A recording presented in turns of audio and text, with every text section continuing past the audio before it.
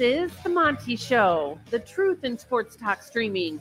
When you want unbiased opinions about your favorite team without the spin, all you have to do is find The Monty Show, streaming live and available 24 hours a day, 7 days a week on YouTube. And now, here's Monty. Hey, The Monty Show on a Giving Tuesday, presented by our good friends at The Advocates, theadvocates.com. The best injury attorneys in the business, as always. And I tell you every week on this show, the Advocates care about their communities. They are working with the road home to provide the unsheltered community, those without a place to live, those that live in the conditions outside. It is 29 degrees in the great state of Utah this morning, and there are people right now that don't have shelter. They need things like hats, gloves, jackets, socks. On Giving Tuesday, let's give to the Advocates on Venmo. Advocates donations. Advocates donations. $1, $5. If it's in your heart and in your wallet, we appreciate you donating. All I ask you on Venmo is put in the memo section, The Monty Show. They'll know exactly what it's for. Jen Young and the folks over at the Advocates expect that when they see the Monty Show that we're talking about the road home and we're talking about them working in the community. In the memo section on Venmo, Advocates donations on Venmo, in the memo section, put the Monty Show. Send Jake a screenshot. SLC Jake. I am the gatekeeper, the one and only. SLC Jake. Send Jake a screenshot that you sent the Advocates of Venmo. You'll be entered to win a $100 Amazon gift card. We are just 6 days away from Thanksgiving, from Christmas. Yes. We are 6 days away from Christmas, friends. And let's make it a Merry Christmas for you and your family. We'll give you a $100 Amazon gift card. When you donate to the Advocates, we'll pick one coming up in about 90 minutes. Then, of course, we'll give you another one here on Giving Tuesday for the good people at Bucked Up, buckedup.com, the official energy provider of the Monty Show. Show us you're bucked up. Show us that you're rocking a bucked up energy. Show us that you've got a buckshot this morning. Oh, I know. Go place an order at buckedup.com. Use the promo code Monty to save 20% off. Send Jake your screenshots of your order. Send Jake your interaction with Bucked Up, that you have a buckshot, that you have a collagen peptides. Whatever it is, send it to Jake. And in about 90 minutes, we'll give away another $100 Amazon gift card here on Giving Tuesday to make it a very Merry Christmas for you. Shout out to everybody who's in early this morning. Maury Alvarez, first one in today. Maury, always good to see you, my great Floridian. Sean Rollins in this morning. Jay Chapman in this morning. OG Gary in this morning. Dakota Tubbs in this morning. How about Missouri in the transfer portal, Dakota Tubbs? See, in this great state of Missouri, you have kind of a double-edged sword here. The Chiefs and Kadarius Toney, and then you've got Missouri dominating in the portal, coming off of one of the best years in recent memory. Life is good. And we are underway early on Giving Tuesday. Although my wife and I are not targeted audience, what do you mean? Is we are on the back nine of life. We love your show and appreciate all the work you do. Jake, your goal is to watch all three of the Godfather series. Merry Christmas. We appreciate you. Well Cleveland, done, bro. Cleveland, you are exactly who we want. Well done. In our audience. We appreciate you being here. Thank you so much, Cleveland Rocks, for getting us off to a great start. We already have a video entry being sent to me, so we're off to a fast start. Oh, boy. All right, let's go. Let's get to work because, as you know, the college football playoff is also just 10 days away. And I think the big question is Michigan versus Alabama. And a lot of people are talking about the Michigan Wolverines and their ability to beat the Crimson Tide and what it means. And I've told you all along that I do not believe in the quarterback at Michigan. I do not believe that Free Harbaugh is a great big game quarterback. I'll never say his name again. I think the guy's a complete fraud. But J.J. McCarthy is a guy that I've leaned on hard this year. I just don't think he's a big-time quarterback in college football. And finally, some validation of that as Big Ten coaches have been talking to The Athletic.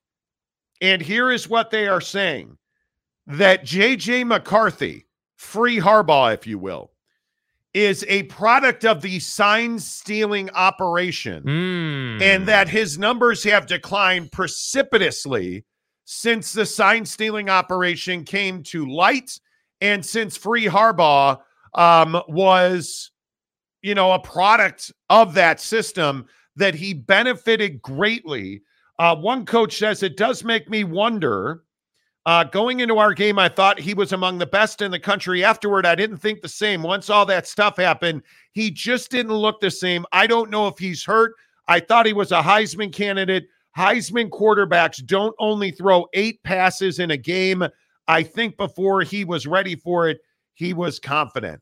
And that is my point. When Sign Stealer guy got exposed in Ann Arbor, Free Harbaugh went down the tubes. And I don't think it is too strong to say this is the best illustration of how sign stealing benefited the Michigan Wolverines. And I look at Free Harbaugh, again, Jake, I don't think he's a big game quarterback. And I do think he is the reason when you look at a statement like this and you look at coaches who have played against Michigan, I do believe in my heart of hearts that Free Harbaugh is a reason they can't beat Alabama. Absolutely. I think that the thing that no one talks about when you steal signs and you cheat your way to performance, the thing that nobody wants to talk about is the fact that you're not actually beating teams in a genuine way. So you didn't beat any of these teams because you just executed better, right? Like, hey, we just ran better plays. We executed to a higher level. I studied the film. I knew where I could put the ball and where I couldn't. That's not why you beat these teams. You beat them because you knew where the defender was going to be in the moment. You were being told, hey, he's going to be on the 20-yard at the hash, so don't throw it there. Throw it somewhere else. That's the difference. And I think when we look at true Heisman Trophy caliber quarterbacks, they don't need that help. And I think that's the difference, is that guys like Michael Penix Jr. and, Bo Nix and, Daniels at LSU and Jalen Milroe for that matter, those dudes don't need help. Those dudes don't need to be told where the defense is going, because they know too, the difference is they studied the film. They put the time in. They understand what the scheme is against them. And I think that's the hard part for Michigan. If you come out and you get, let's say you get boat race. Let's say it's, 35-10 right, or something, 35-14. That's going to be a really bad look. That's going to be a situation where I'm left sitting here when we get back after the break saying, hey, dude, like, you guys got dominated. You look like you stole signs, and then we're not able to prepare at a high enough level to compete with an SEC caliber team. And that's what will really bother me. Now, if you make it competitive and you lose a close game, then I think, you can say, hey, we told you so. We're that good. We just weren't better than Nick Saban on that given day, but we played a hell of a game. So, yeah, I do think there's a lot on the line for Michigan. I do think J.J. McCarthy is trying to save face in this game. I do think that he's got to make sure he upholds his reputation as a great quarterback, because if you come out and you throw whatever that stat was you just had, 10 attempts or whatever it was, like it's 7 of 8. And obviously it was Penn State, happy ending Valley, where he was 7 of 8 for 60 yards. I mean, that's to me, that's not being a national championship caliber quarterback. It just is not. And you look at his numbers in the second half of the season. I mean, obviously the Purdue game was his highlight in the second half of the season. November 4th, 24-37, 335, no scores.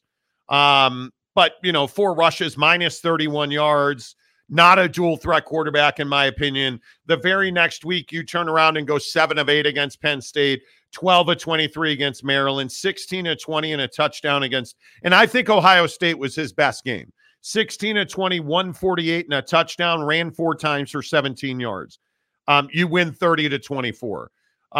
Obviously 22 of 30 for 147 yards is not ideal in the Big Ten championship game.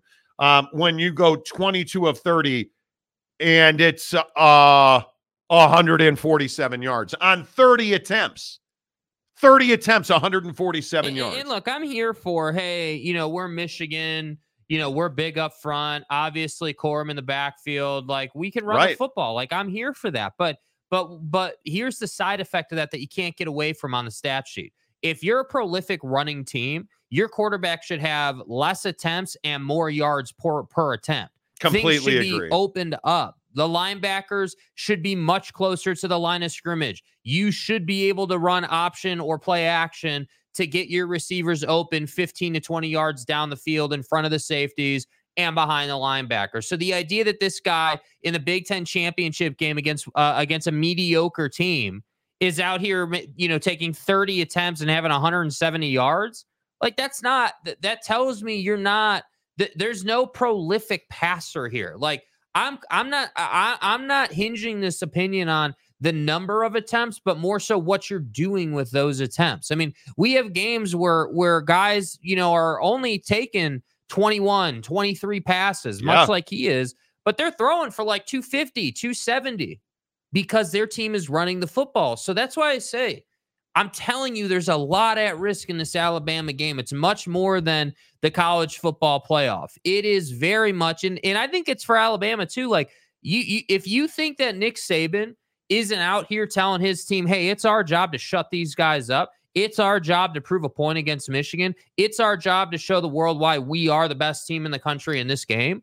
If you think he's not saying that, you're out of your mind. Well, and the fact that they're plus 2.5. Which to is Michigan is wild to me. Listen, I think Michigan's a very good football team. We can sit here all day long and talk about, stealing signs, and that's a really good defense at Michigan. They operate at very high level. They're very talented defensively. I am not a believer in Blake Corum. I am not a believer in Free Harbaugh. But I'm not a believer that Michigan's defense is better than Georgia's defense. Frankly, well, I mean, I'm not going to sit here and say that, hey, Michigan dominated the Big Ten and they deserve a lot of credit for that, sign stealing or not, right? You dominated the Big Ten. You had a great year. Okay, awesome, man. Now we're playing real football. We're not playing Big Ten football anymore. We're playing national championship caliber football. And at some point, we have to sit here and be like, hey, yeah, you do have a good defense, but I'm not sure how you stack up against the SEC. Well, I also think you look at the quarterbacks in this game, and I think Jalen Milroe has had big performance after big performance. And obviously his path to those big performances was very different than Free Harbaugh's. I mean, Free Harbaugh had a run through the season, and I think Jalen had to get that job, lose that job, and re-earn the respect of his teammates and coaches, which he did. Yeah, he battled. But that doesn't dismiss the fact that, he came back and I think threw one of the greatest passes in Alabama football history in the Iron Bowl this year. And I think had multiple big performances. I remind you, he also ran for 107 yards in the Auburn game, 259 and 16 and 24, 259 and 2 touchdowns in the Auburn game. And I think you look at what he did in a lot of these big games, they counted on Jalen Milroe and he came through. And I think it is a very big difference when you're playing in the SEC against Georgia, Auburn, LSU, where he's 15 and 23 for 219 yards. And he also runs 20 times for 155 yards and 4 scores. Like Jalen Milroe put up big performances in big games. You can't say the same thing for Free Harbaugh. Mm-hmm. And I think that's a huge difference in this game.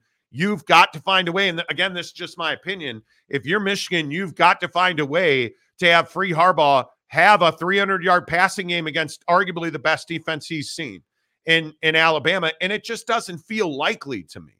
It doesn't feel like when I compare these two that I would agree with you. I think Michigan's defense is good. It's not on par with Alabama's defense. Now, does that mean that Jalen Milroe is going to have 1,000,000 yards? It doesn't.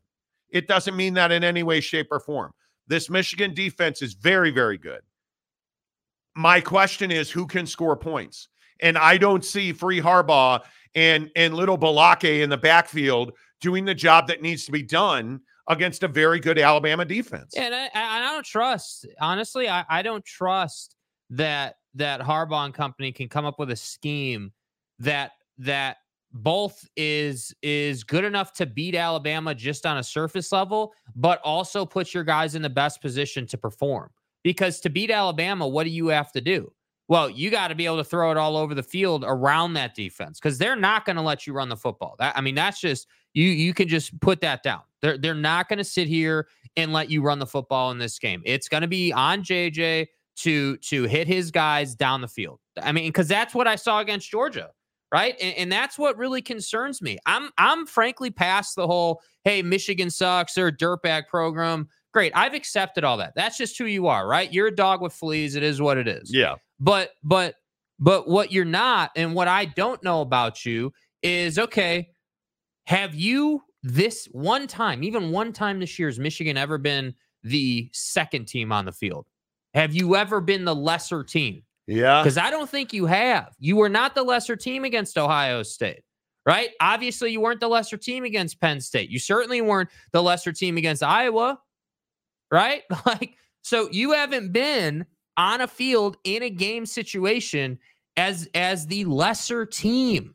Hey, dude, we're 3rd and 8. We've gone 3 and out, 3 possessions in a row, and we're down 10. What do we do? I just don't know. I don't know what it will take for Michigan to win this game offensively. Is this a 35-point win? Is this a 40-point win? Is this a 21-point win? I mean, with the qualities of these two defenses, I have trouble believing both these teams are going to score 30 points. And I look at big game experience. I mean, Free Harbaugh's been to the college football playoff. Mm-hmm. Now they lost. Probably, arguably, his best performance of his career was last year against TCU, and they lost 51-45, if memory serves. And what everyone universally agrees was that first game where you didn't have the benefit of sign stealing. I think that's a very interesting point. I don't know. I think JJ is capable. I just don't know that this Michigan team has the horses to get the job done offensively. That's my single biggest question. I am never going to question this Michigan defense. I think they're very good. And I'll just continue to say I think they're very good. My struggle has been and will always be, have they seen the caliber of defense that they will see in the playoff? And my answer is I don't believe they have. I think they are going to see the best teams by far that they have seen. It's what I ask about Texas and Washington. Because I think Washington has seen very good defenses. I don't know that they've seen the athletes that Texas has. I would agree with that. And I think you look at Oregon, maybe Oregon was a bit fraudulent this year. I mean, you don't beat Oregon twice in a season and be mid. That Washington team is really, really good. Yeah, I mean, it feels like the difference between Oregon and Texas is twofold. I mean, obviously, Texas has better athletes than Oregon. I think we all agree with that, like you just said.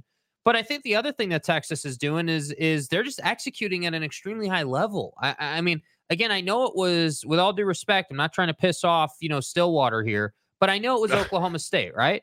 Like, Oklahoma State is not one of the best teams in the country. They're a good team. They're in the Big 12 championship game. Give them respect. But Texas is clearly a cut above them without question. And so when I look at Texas and Oregon in terms of what Washington's seen, yeah, I think Texas is better than Oregon. I think Quinn Ewers in the heat of the moment is just as good as Bo Nix. I think they make great decisions. They both can run it. Like, okay, great. They're let's just call that even. But where they're not even is execution, play calling. Yeah. Hey, we need to get 3 yards here and we're on our own, 25. What are we calling? And they just find a way to get that job done. And Oregon was not able to do that against Washington's defense. So Washington's defense, I'm curious. You did that to Oregon. Does that mean that you're going to hold Texas down a little bit? I don't know. That's what remains to be seen. But I can tell you this, I have way more confidence that Texas and Washington is going to be a close game. And I have way more confidence that Alabama and Michigan is not.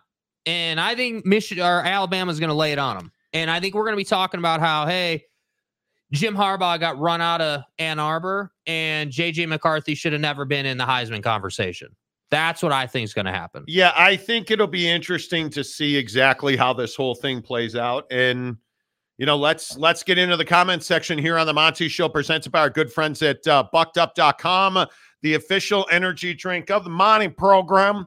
Hey, Monty. Every day we hit a buckshot on the show. Today we're giving I'm sorry. Every day on the show, we hit Jake in the nuts with a Bucky. And Buckshot's just the best product I use every day. That's the best way that I can put it. I look at what Bucked Up does with Buckshot, and I tell you every single day, it's elite ingredients to make an elite product that does exactly what they tell you it does. And that is, it gives you a mental lift. It's not some huge spike and then a huge crash. That doesn't exist at Bucked Up because it's 200 milligrams of naturally sourced caffeine from green tea leaf extract. And what that means is you don't feel some huge spike, but it's 6:20 in the morning in Los Angeles and you're dragging ass. And maybe you're tired, you're sitting in traffic and the 405's locked up.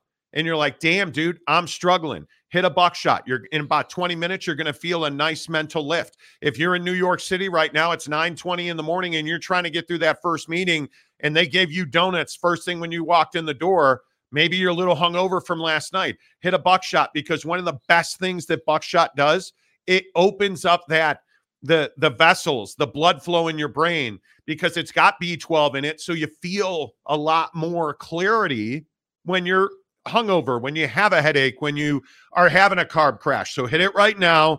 Join me. Blue Raz, best flavor in the business, in my opinion. Cheers to you.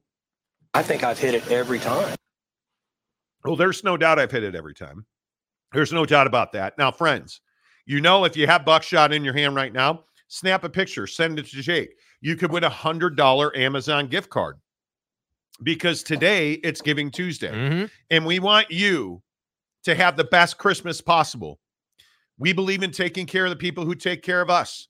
All of our friends at Bucked Up take care of us. We want to take care of you. Show us you're using Buckshot. Show us you're using a Bucked Up product. Show us that you went to buckedup.com. And let's say, I don't know, you click the link in the description below and you got 6 free Buckshots. Boom.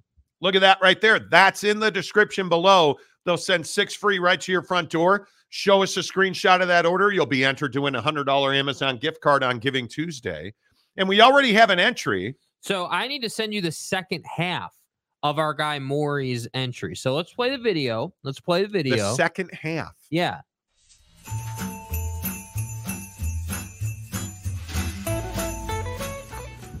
Got my ready to go to the parks today. I already made $53 there, and it's Friday. I got my Bucked Up. I'm ready for a happening day. You guys are gonna come along and join us. We're gonna have an amazing day. Gonna take this guy and its buddies all over the world. See you soon.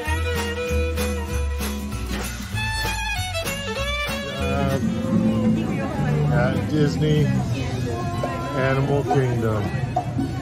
Way to go. Come along for the journey of the Buck.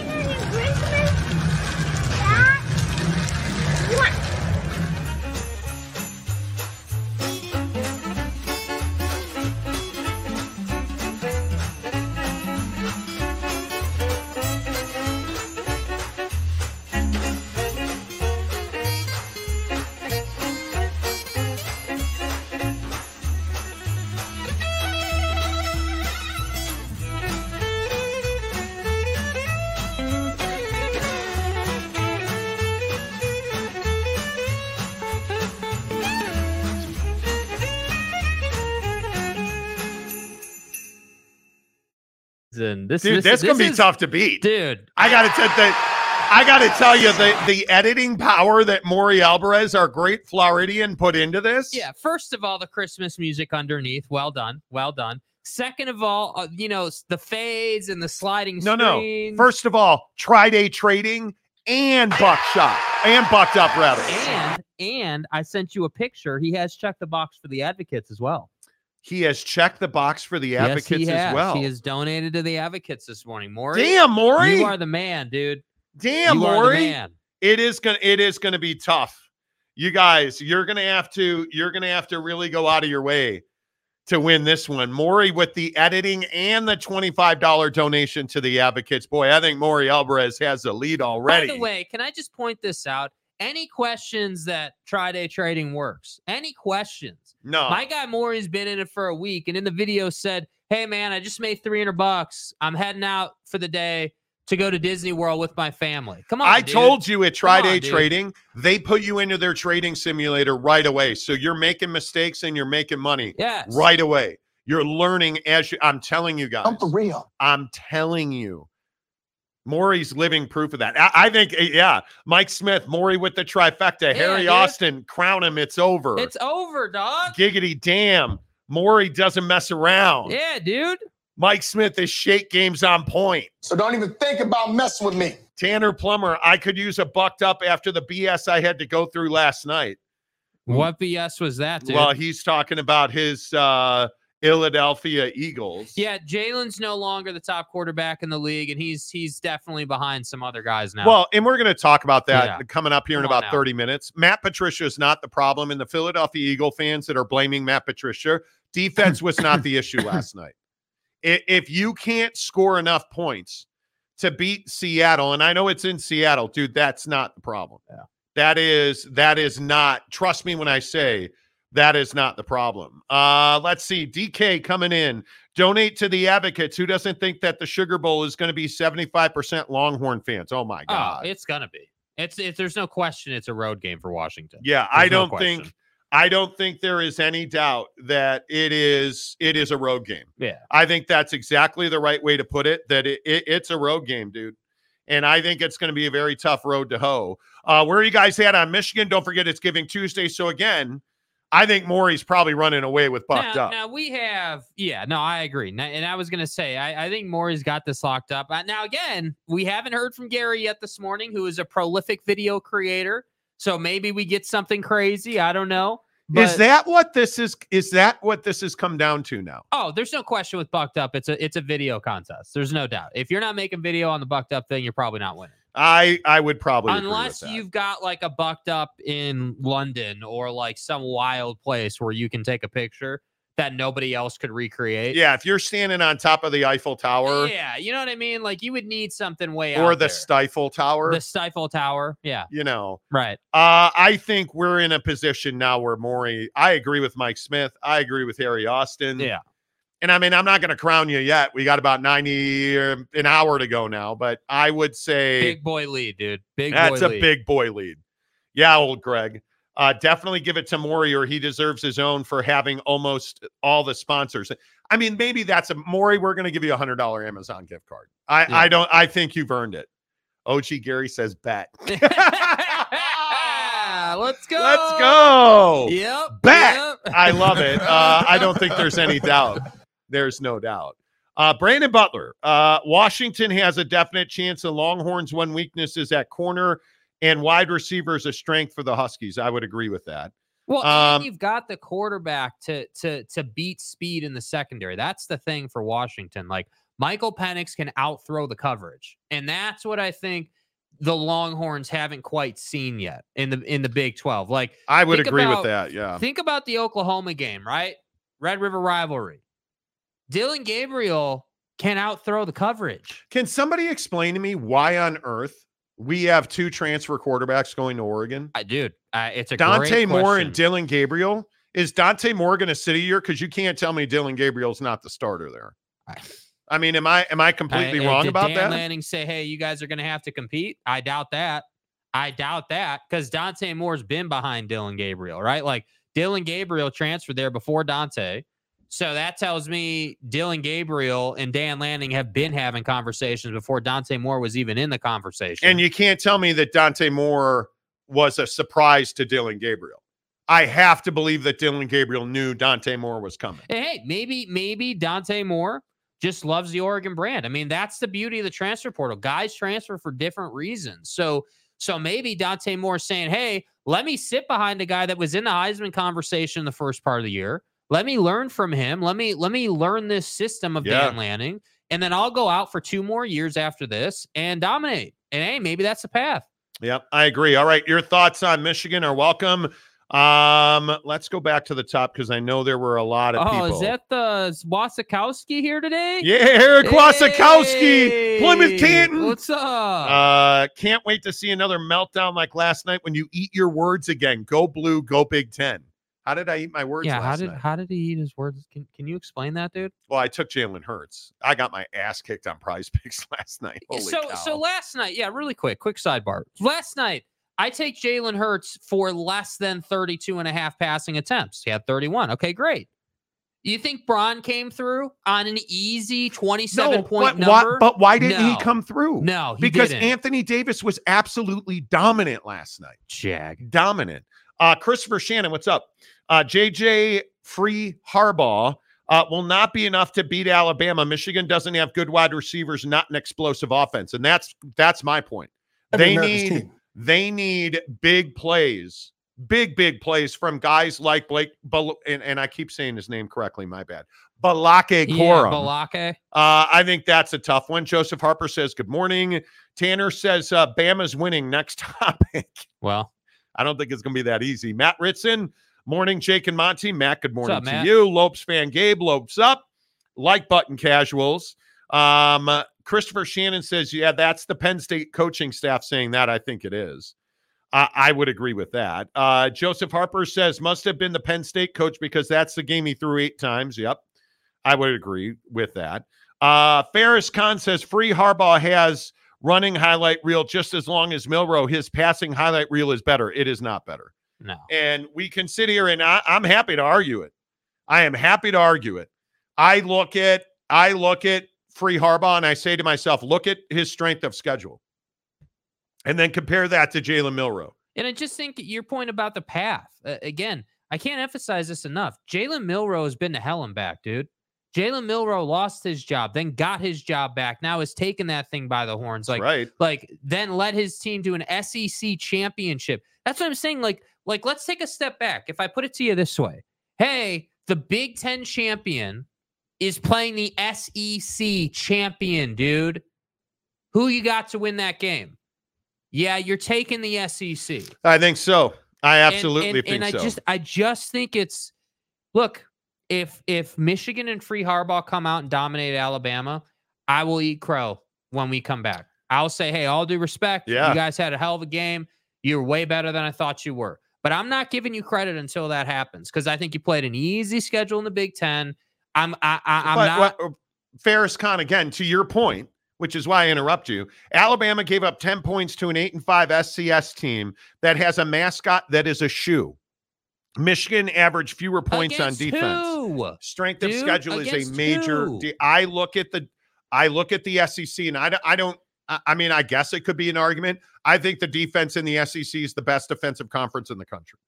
I think you look at Georgia and Alabama; they are miles ahead of Michigan, in my opinion. I look at Texas A&M. Texas A&M is a very good defense. I look at the completion percentage. Alabama's only given up 59%.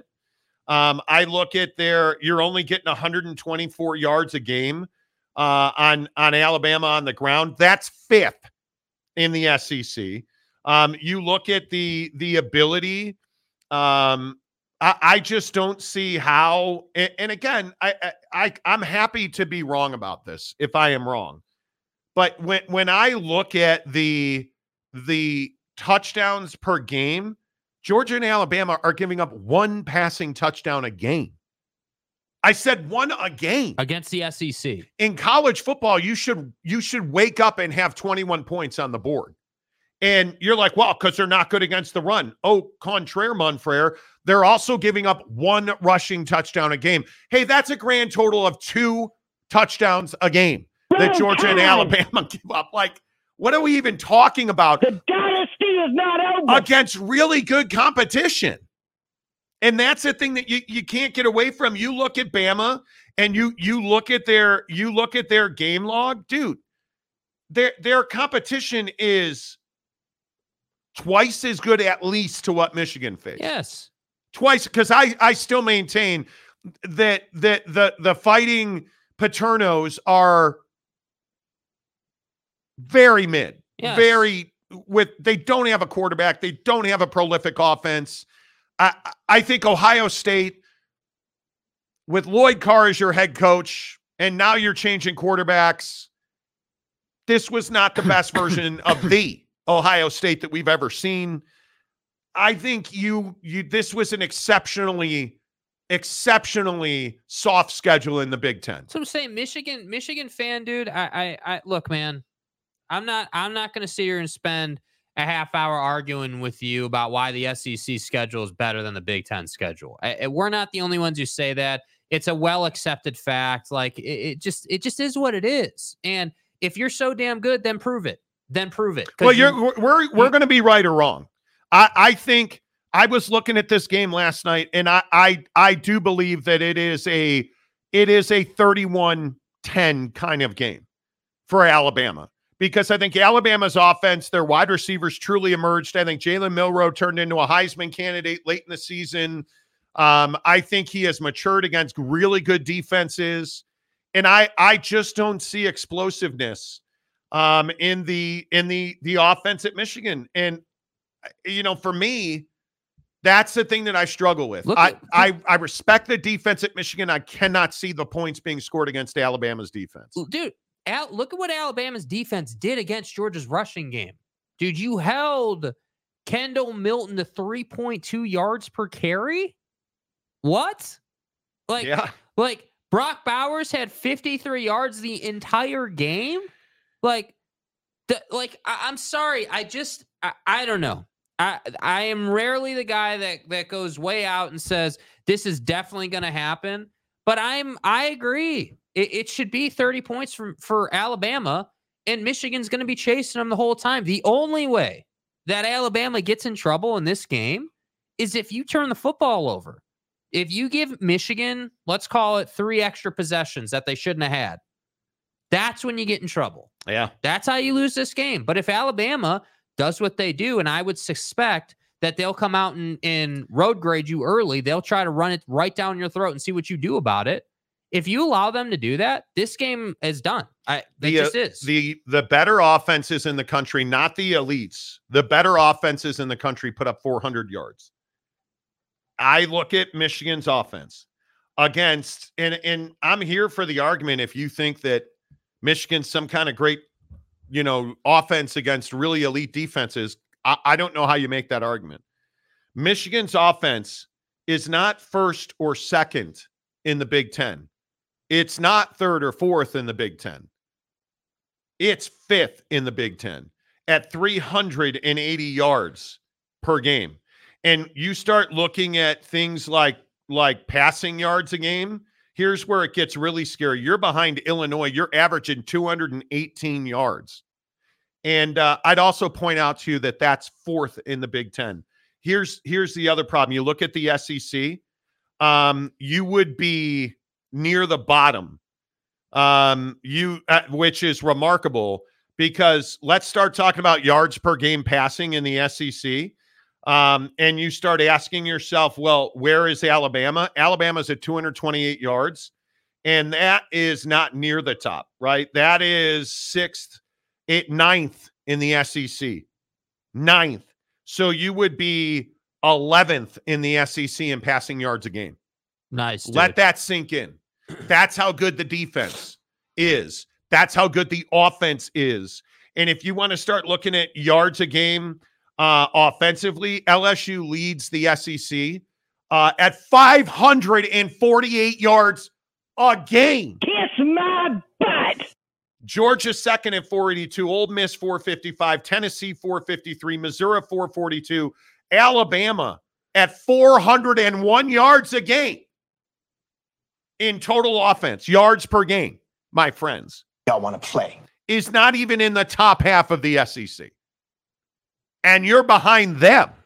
And then you want to tell me that your savior, J.J. McCarthy, is going to come out here in this game and average, 25 attempts for the game, and you think that's going to be good enough. But it's not going to be. But here's the other problem. Those Alabama offensive numbers, you're like, see, they're terrible. Okay, well, the problem is they're third in points a game in the SEC. 46 for LSU, 38 for Georgia, 35 points a game for Bama. And I'd remind you, they beat Georgia and they beat LSU because their defense is that good. So my point is, dude, Nick Saban's a better man than you are. he builds his schemes to beat specific defenses. He's not like these other guys. He's not running a more generalized scheme and changing a little thing here or there based on the defense he's playing. He's running a specific strategy, a specific, game plan to beat your defense, which is why you see a little bit lower attempts for Jalen Milroe, but they're still scoring 35 a game because they can run the damn football on anybody, including you. Cherry picking stats, you can do that on both teams. I'm not cherry picking stats. I'm painting a picture of what this matchup's going to be. I'm not cherry picking completion percentages, or we're looking at points a game because it paints a relevant picture. Michigan fans have told us for a week now that Alabama's defense and their offense, and Alabama is third in the SEC in scoring, and the two teams in front of them, they beat them both and outscored them both in shootouts, and their defense was better than the best offenses. That tells you that Alabama's defense is really, really good, and they got exponentially better as the season went on. Michigan did not get better. Free Harbaugh got exponentially worse as the season went on, especially after the sign stealing scandal broke. We can I'm telling you, Michigan fan drinks the Kool-Aid, dude. You guys think that you are the best in the country, and I respect that. You wouldn't be a fan if you didn't, right? But at the same time, let's not be ignorant. Let's not be just so blind to it. Cool, you think you're going to win the game. I would expect you to think that. I'm not surprised by that take. That's fine. I'm not even mad with you about that take. But what I can't do is, oh, man, you guys are just cherry-picking stats, and you guys hate Michigan. And you know what it is, dude? I don't respect Michigan. I don't respect the schedule you've played. I don't respect the fact that, yeah, sure, you've won a soft-ass Big Ten, but you couldn't beat TCU last year? And you expect me to think you're going to beat Alabama this year? And Ferris Khan, Michigan gave up about half of the points per game that Alabama did. But look at this is where strength of schedule comes in. What is strength of, I mean, you quite literally had you had two games. Yeah. You played Iowa, and you want to talk about giving up point. Iowa, I don't believe, and I could be wrong, and you guys correct me if I'm wrong about this. I don't believe Iowa ran an offensive play in the Big Ten championship game. I think they punted. First down, they punted on first down every possession. Go back and check the play-by-play in the game log, but I think that's what happened. With all due respect. Are you really telling me that who did Bama play late in the year, like Chattanooga? Could Iowa beat Chattanooga? I'm not quite certain that they could. Come on now. I remind you, Alabama ran up the stats again in 8-5. Guy, are you kidding me? Did you see the schedule Alabama played the last 6 weeks of the season? See, this is what I mean. Tennessee, LSU, at Kentucky, Chattanooga, at Auburn, and then the SEC championship game against the best team in the country, Georgia. And you're trying to – a Michigan guy is telling me that Alabama didn't play anybody? You got real nerve, dude. Are you serious? Are you serious? You want to talk about not playing anybody? Because it's garbage. What do you mean? Here's Michigan's schedule. East Carolina, UNLV, Bowling Green. Okay, so those three right there are non-competitive. And Rutgers, tell me the good team. You let me know. This is Michigan's schedule from 1 down to the end. You tell me the competitive team here. East Carolina, UNLV, Bowling Green. Rutgers, Nebraska, Minnesota. Indiana, Michigan State, Purdue. I'd remind you, Indiana 1-8, Michigan State 2-7, Rutgers 3-6. And you're telling me that Alabama didn't play anybody? Are you out of your mind? Do you realize Indiana won 3 games the entire year? Do you realize that Michigan State was 4-8, Rutgers was 6-6, Minnesota 5-7? And you're trying to make the Purdue was flipping 4-8, and you're trying to make the argument Alabama ran their stats up against shitty FCS teams. What did Michigan do all year? Are you kidding me? You're making the argument that Alabama didn't play anybody. Get out of here. Come on, Ferris. You're better than that. You've been here for a minute now. You're better than that. Please. That's wild to me. And you're going to run out Michigan 9.43 points per game? Come on, man. Please. Boston Mapes, 28-24 Michigan. Michigan's ranked number 1, so at least some non-fans think they're the best. But you at least admit it's personal, so respect. It's not personal to me. I'm not making it personal. I haven't one time talked about what a jagoff Jim Harbaugh is, even though he is. Facts. That they cheated all year, even though they did, and they Facts. admit it. And that he self-suspended himself 6 games, even though he did. No, I'm not even talking about that. I'm talking about on the field. And I give a lot of respect to Michigan's defense. Their offense is, in my opinion, is the problem, not their defense. Stephen Keel, you call Penn State mid, but Tennessee, Auburn, and Kentucky, but you're right. Okay, let's talk about Penn State. I'm happy to talk about Penn State. Man, dude. You want to talk about Penn State? Penn State played West Virginia 38-15, good win, but West Virginia was terrible early in the season. Delaware, Illinois, Iowa, Northwestern, and UMass. Go on. Do you guys understand that UMass, as a football team, was 3-9?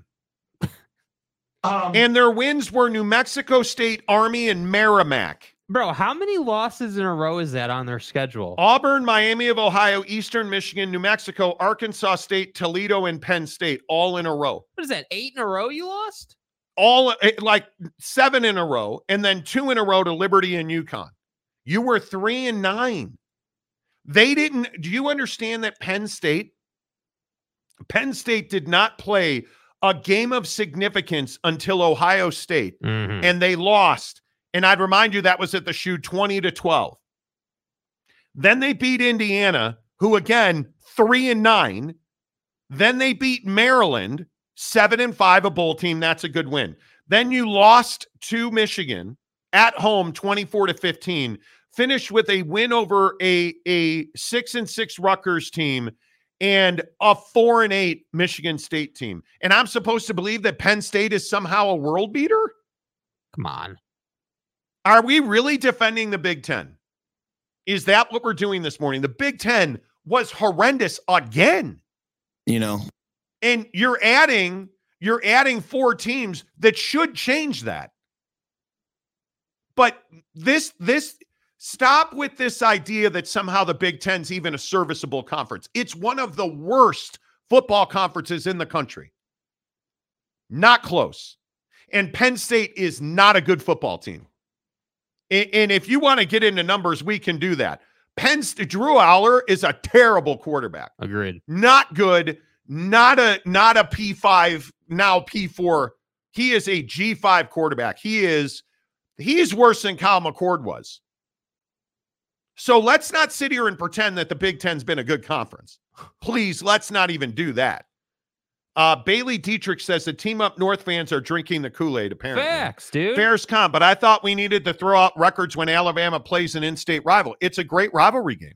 Michigan beat Michigan State. So wait, and I just want to understand this, Ferris. We're supposed to have any faith in phone sex state.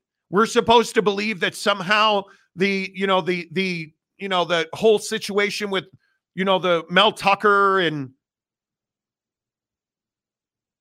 we're supposed to believe that that's a solid football team. See, and that last line tells me everything I need to know about you. Alabama beat Auburn on a miracle play. You're really trying to compare Michigan State to Auburn in the history and the tradition that is the Iron Bowl. You're trying to make that argument. Come on. I know you're better than that. You all better show up when we get back. You better show up and take your crow. Because I'm telling you, when you lose this game and the SEC shows you why it's the SEC, we will be having a different conversation. If Michigan scores 21 points, they're probably going to win the game. I don't think they can score 21 points. I look at tell me Michigan's offense, how do you match up man for man against Alabama? I don't see how that happens. And I spent, because I have no life, I freely admit that. I spent last night looking at Michigan's wide receivers, and I think Roman Wilson very clearly is somebody that you can rely on. You don't fall into 662 yards and 11 touchdowns. But the fall off is precipitous after that. He is the guy. He is the guy. So if he's not available to you because he's your guy, they'll take him away. You have two other wide receivers, Colston Loveland, and then Morgan, I think it was, had 2 touchdowns. Nobody else has more than 1. So you don't have depth throwing the football, right? You don't. And Alabama has linebackers that can run with your tight end. So again, I'm asking you, how do you offensively justify the fact that you're competing against Alabama's defense? Because Free Harbaugh, by any stretch of the imagination, wildly regressed in the second half of the season and did not have the season this year he had last year. 141 against Maryland, 148 against Ohio State, and 147 against Iowa. That ain't getting it done against Bama, dude.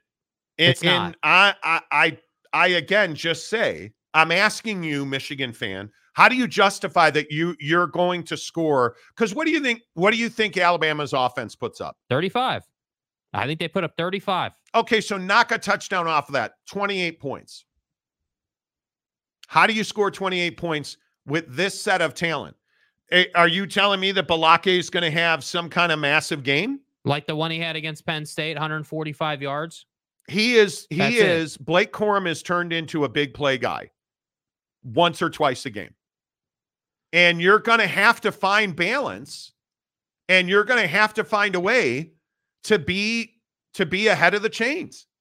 Because if you're trailing, the one thing you cannot do ever in this game if Michigan's going to win is play from behind. Right. If you're playing from behind, forget it. It's over. Free Harbaugh is not a guy that can win from behind.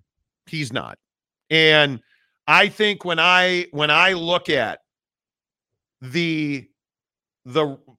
I just look at the roster and I look at the defense that they bring to the yard and this secondary and these linebackers, and it's going to be very interesting to see how healthy is Kool-Aid McKinstry. That's all I need to know. Mm-hmm. If he's healthy and he plays, and by all accounts he will, I don't see Michigan's ability to score 28 points in this game. I don't. So what am I wrong about? That's what I'm asking you. Well, look, the problem here is that Michigan fan is not going to have an objective take. You're not willing to say that the SEC on its face is better than the Big Ten, which means you're definitely not willing to say that Michigan hasn't really played anybody outside of Ohio State, because Penn State is average. Penn State's a team you should beat every single year. And Ohio State didn't live up to it. And you beat them. And that's a quality win one way or the other. I'm not taking that one away from you. And I'd remind you that Kool-Aid McKinstry was a full participant in practice this week after 2 weeks off. Mm-hmm. So my guess is he's good to go. And I think Trey Amos is another guy that I think is going to be fine. Roydell Williams, I think you're in trouble here. Jace McClellan is a significant injury because he missed the SEC title game. And you still won the ball game. And it looks like he's going to be able to play in the Rose Bowl. Just looking at what Nick Saban said, he's getting better. I think it's probably still too early to tell. He's getting ready to do dry land running and some things. He'll progress through the rest of the week, and we'll see. When asked about Kool-Aid McKinstry, and if he's ready to go, yeah, he is. He'll be fine. I mean, like, I don't know, man. I don't know. We could probably do this all show. We could. But the reality is, so I love having great college football conversations, right? Where we're making great points and we're just discussing, we're going back and forth, and, it's just a great conversation. But the problem is, I'm not sure right now with the kind of season Michigan's had and what you guys have been through that you're even capable of doing that, because it is honestly Michigan fan. And I don't blame you for it. I get it. You're doing the whole us against the world thing. You should be. You're never going to accept what's coming to you. And I will not believe in you until you prove what you can actually do against a quality opponent.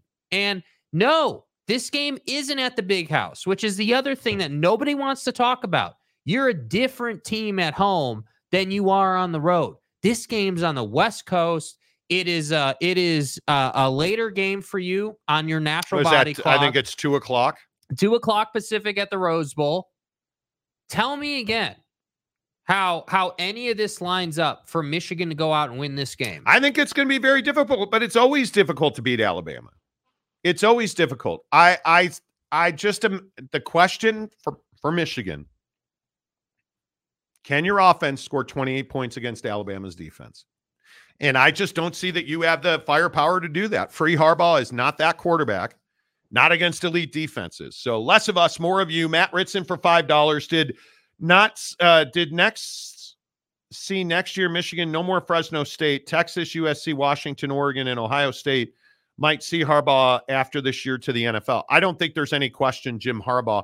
And this is the other thing that I think plays into the Alabama game. I think they're playing for Harbaugh's legacy at Michigan. I think they are well aware of that. I think that Jim Harbaugh is that when they lose, he's done at Michigan, in my opinion. I think he will leave. There's good NFL jobs open. He is allegedly one of the top quarterback or one of the top coaching candidates for Los Angeles, the Chargers who in Los Angeles, but should be in San Diego, as well as the Las Vegas Raiders. I think he is a league candidate for those two jobs. And he knows that he is going to likely eat an entire year of suspension next year, or at least because he took 6 games this year. Right. 3 of those were for the level 1 deception charge that he faced with the Committee on Infractions. Uh-huh. So I think there's a real good chance that he sees at least 6 games worth of a suspension next year. And that doesn't even include sign stealer guy. Uh-huh. So I think there's a chance he misses the entire season next year. I don't know why he would do that. And the problem for Michigan is if he leaves, they're going to get smacked. They're going to get smacked either way. He's going to have a show cause order, I think, for multiple years if he leaves Michigan.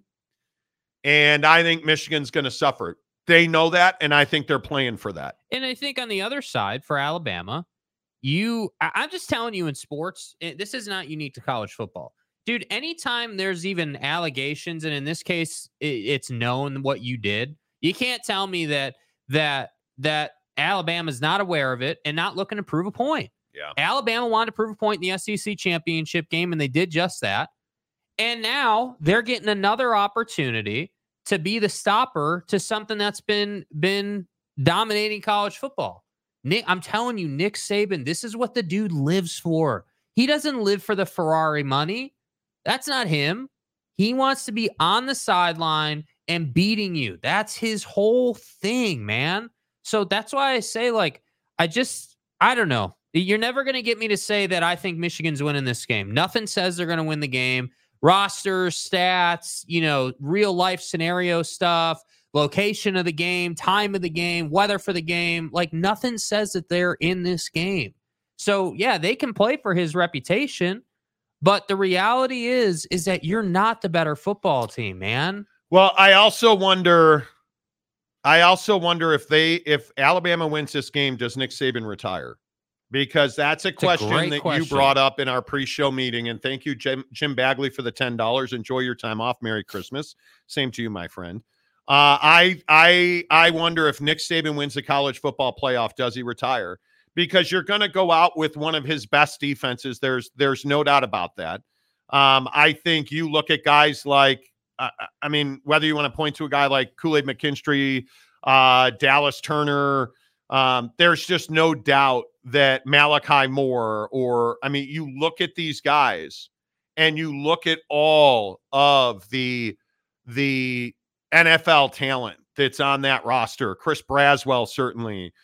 Caleb Downs. I think Jalen Key has turned into one of Nick Saban's better projects. I mentioned Trey Amos earlier. This defense is just stacked, and the secondary is so disciplined. And then you start looking at their wide receivers, and this is the thing that's really interesting. I think this is one of the weakest wide receiver classes we've ever seen Alabama, because all their dudes are in the NFL at Right. wide receiver. Right. The attrition's been amazing. And yet you still have guys like Jermaine Burton, who I think is going to be a mid-round pick. He's going to be a fourth-round pick. I look at people like Isaiah Bond. I look at Kobe Prentice. I look at Jalen Hale. And all these guys are so young. When you look at, a Jalen Hale who's a freshman. You look at Cole Adams, who's a freshman. Their best talent are freshmen and sophomores. So he's leaving a full cupboard behind. And I think the other guy that we probably have not talked about enough is Caden Proctor, who's a freshman, and he's playing left tackle. Yeah. And their offensive line has gotten remarkably better. It's wild to me that Nick Saban has built this kind of brand. And I do think if he wins a national championship, there's a real good chance he retires. And he didn't come this far to come this far, dude. No, he did not. You did not suffer that much early in the year to lose to a Big Ten team that you damn well should beat. If I'm Nick Saban, I believe that our team should beat their team every single day. Yeah. I believe that. And whether that's true or not is your opinion. That's your opinion. My opinion is it is true. And my opinion is that Nick Saban has executed one of the best coach seasons he's ever had. I agree. You don't have, listen to some of these names. I just want to put this into perspective after you read those names. Listen to these names that he's worked with. Amari Cooper, Devontae Smith, Cam Sins, Calvin Ridley, Wild. Jerry Jeudy, Julio Jones, Jalen Waddle, right? Like grade A. Jalen Hurts, Tua Tagovailoa. Yeah, bro. You don't have that. Yet you're still out here winning the SEC. And now you've taken what everybody left for dead in Jalen Milroe and turned it into a dude. So forgive me for being very wary of doubting Nick Saban and Alabama. If you can beat Georgia in an SEC championship game where everyone said it was first team all SRT that was going to roll, and you shut all that down, and then you can roll into this game. Come on, you don't tell me you're going to lose this game. And by the way, I just want to point this out one more time before we leave this topic. Mm-hmm. If Michigan was so confident they were winning this ball game, why was your first reaction in that ballroom sadness? Why were you like, oh no, dude?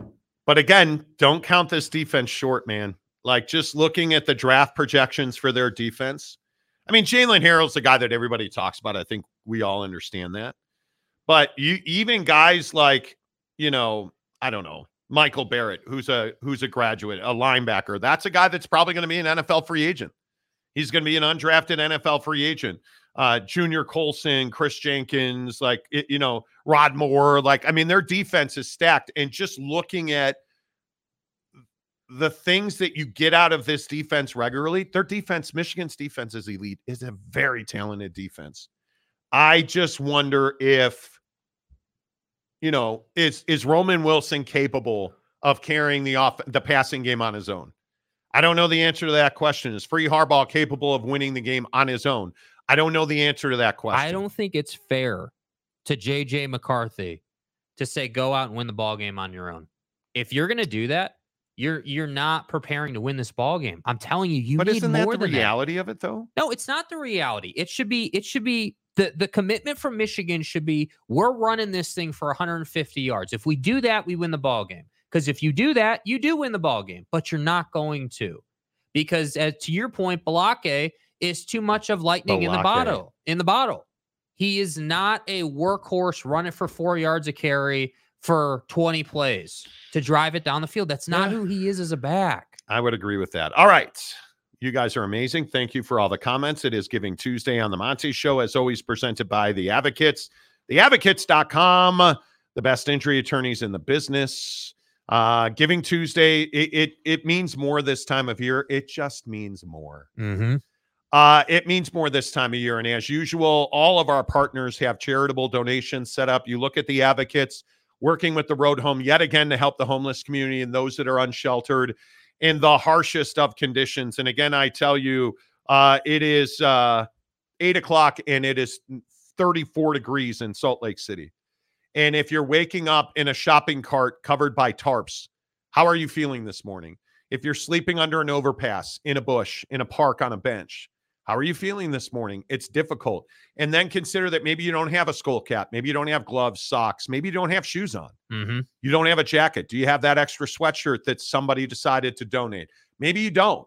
And I'm telling you, you right now today, and I am talking to you directly, you have the opportunity to make a difference in somebody's life. And I am asking you, if it's in your heart and in your wallet, I'm asking you to consider making a donation on Venmo to the Advocates. Advocates donations on Venmo. They are working with the Road Home to provide hats, jackets, socks, gloves, boots, shoes, pants to those that are unsheltered, the homeless community, those that are most vulnerable this time of year. The Advocates are working. We are going to give away a $100 Amazon gift card to one person who makes a donation to the Advocates today. Make your donation on Venmo. Take a screenshot. Send it to Jake, SLC Jake on Twitter or Instagram. You'll be entered to win a $100 gift card. And then, of course, there are our friends at Bucked Up, buckedup.com. So many people love Bucked Up and use Bucked Up on a daily basis, including OG Gary. Amazon gift card. We are just 6 days away from this morning. Maury Alvarez, first one today.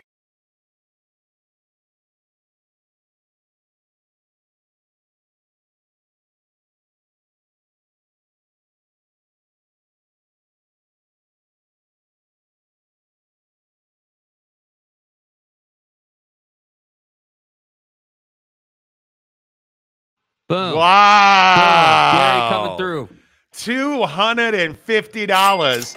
And again, Amazon gift card. I would remind you, he's watching the show on his TV. He's got buckshot. Or as he calls them, Buckies. And he's hitting the Advocates on Venmo. Let's go, Gary. And he's hitting the Advocates on Venmo. Let's go, Gary. Look at that. $250. Putting his money where his mouth look is. Look what he said. Monty Show Road Home. Let's go. Perfect execution, dude. Let's go, Gary. Love it. Love it. Love it. Is that an auto win? I think that's probably. I mean, come on. All right. There's our Advocates winner right there. OG Gary, $100 Amazon gift card going to OG Gary. $100 Amazon gift card going to Maury Alvarez. Yes. I mean, it just is. That's what we love about this time of year, you guys. And you don't have to, again, $250 is awesome. You know what I think Maury donated $25, like whatever you got, dude. Whatever you got. And the thing that I appreciate so much about the way you guys support people like the Advocates and the way that you support Bucked Up and Tri-Day Trading and SoundSleepMedical.com, like, we can't do this without you guys. And I just really appreciate all of you who support the show and support our partners. Eric Wasikowski for $5. I'm a conference guy at this point of the season, so I'm obligated to root for the conference. Go green. Go green. So what is? I don't understand. What is your allegiance? Where is your allegiance, Wasikowski? If you guys have any April plans for the draft or plan on coming to Motown, I can probably set up a tour of the new downtown arena. Have a Merry Christmas. Okay, Eric. Well, we do have to jock ride Patty Ice. Yeah. Appreciate you. Merry Christmas to you too, sir. DK for $10. Thank you. How did Texas beat Alabama, and can Michigan do anything remotely similar? I don't think so. Texas beat Alabama early in the season when they were struggling offensively, and they went to Tuscaloosa and they made plays. And I would remind you, if you go back and you look at that Texas game, and you understand it's a 34-24 game, and you look at the box score of that game, Quinn Ewers, 349 and 3 scores. Jonathan Brooks, C.J. Baxter, and Quinn Ewers ran for 105 yards in a score. Jatavian Sanders, 5 for 114 yards. Adonai Mitchell, 3 for 78. Xavier Worthy, 5 for 75, a touchdown. Mitchell had 2 scores. Jordan Winnington, 3 for 44. C.J. Baxter, 4 for 21. Quinn Ewers spread the football around to multiple dynamic weapons. You weren't able to do that. And I'd also remind you that Bert Auburn was 2 for 3 on field goals and 4 for 4 on extra points. And you look at Jalen Milroe, 255, 2 touchdowns, 2 picks. They only ran for 107 yards, Alabama did, against an incredible defense. And you look at the number, and this is the thing that should scare you if you're a Michigan fan. In a loss, Alabama had 4 receivers with multiple catches in that game. And I would also remind you that when you look at those receivers, Kobe Prentice had 5 for 68. Jermaine Burton had 2 for 58 in a score. And Niblock had 2 for 45 in a score. They spread the football around with a quarterback that struggled mightily, who was barely 50%, and now is a completely different quarterback in Jalen Milroe. Yeah. It takes nothing away that Alabama lost to Texas, because Texas is a hell of a football team. Alabama's a much better team, and I don't know that Texas could beat them at home again. I truly don't. It's just, yeah. Alabama, how about Brett McMurphy this morning? Look at this. Look, as if Brett McMurphy is listening to the Monty program, and they all listen. Hey, Monty. Right. I think. Don't you know who I am? Yeah, I mean, we're kind of a little deal here on the Monty show. Right. I mean, seriously, we're a little deal. Look at Brett McMurphy's tweet this morning from the Action Network. What's up, big bro? He What's my boy says, saying? look at this. He says, and this is Alabama. And this is a Florida State guy. Alabama based on Nielsen ratings, followed by Ohio State, Colorado, Georgia, Michigan, Tennessee, Oregon, Texas, Florida State, Notre Dame, is America's TV team. Let that sink in. See what he did there? The numbers that they have. And you start looking at average viewers per million. Alabama, 7.1 million. Ohio State, 6. Colorado, 3rd. That'd be America's team. With 9 games rated, and they pulled 6 million in 9 games. Georgia, 4th. Michigan, 5.6 million in 12 games. I think Alabama had 11 rated games and drew 7.1 million. Michigan had 12 and drew 5. Nick Saban is a better man than you are. It's wild. It is absolutely That's what wild. I mean, dude. Michigan fan, like, with all due respect, you got to just stop talking and let your team prove it for you. Show us. Wild. Show us that you deserve the respect that you are trying to roll out there. It's wild, bro. Man, so many people watch college football. It is crazy.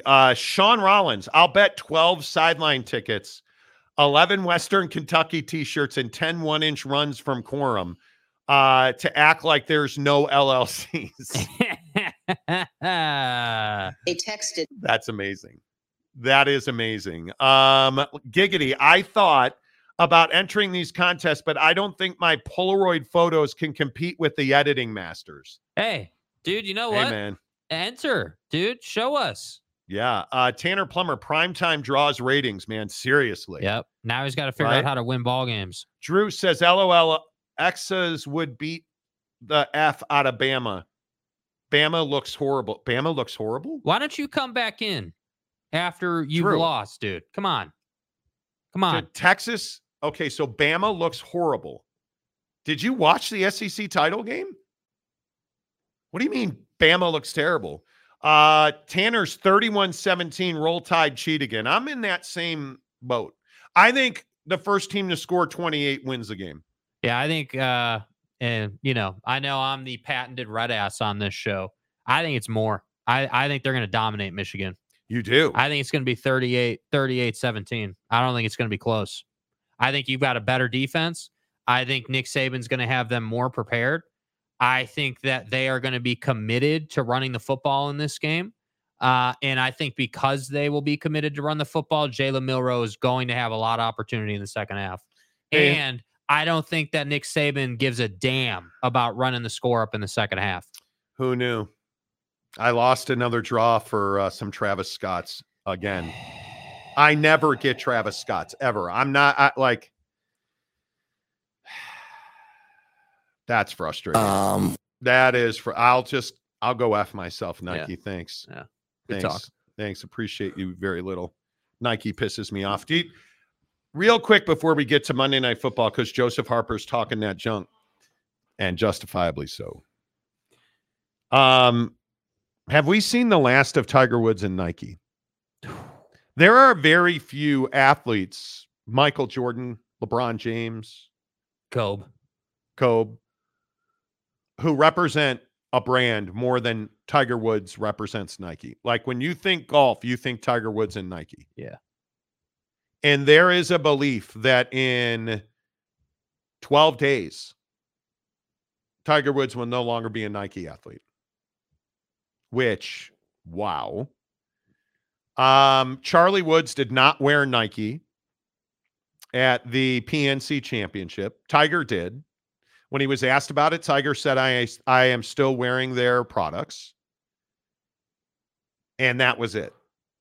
Not for those of you who don't know, Nike's getting out of golf lock stock. They're out. They're not making golf equipment. So disappointing. And it's weird. They're making fitness equipment. Like I got a post from Mrs. Monty who sent like Nike weight sets, dumbbell sets. Oh, what are you weight talking plates. about, man? It's weird to me. If it's the last we see, I'm disappointed.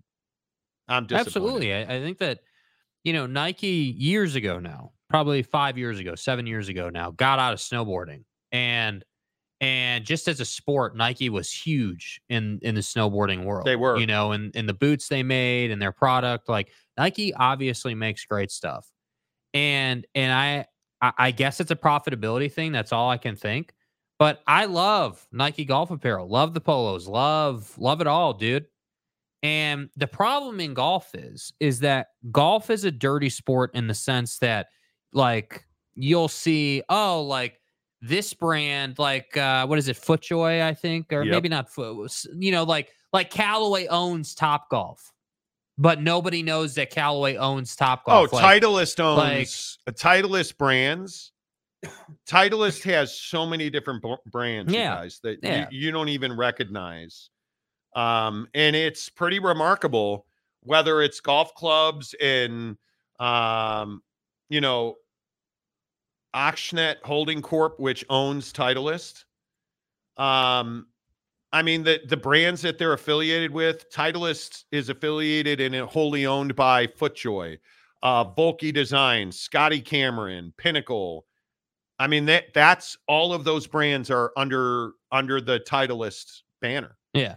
And you start looking at, a brand like Callaway. Callaway, as Jake said, owns Topgolf, and their official name is Topgolf Callaway Brands.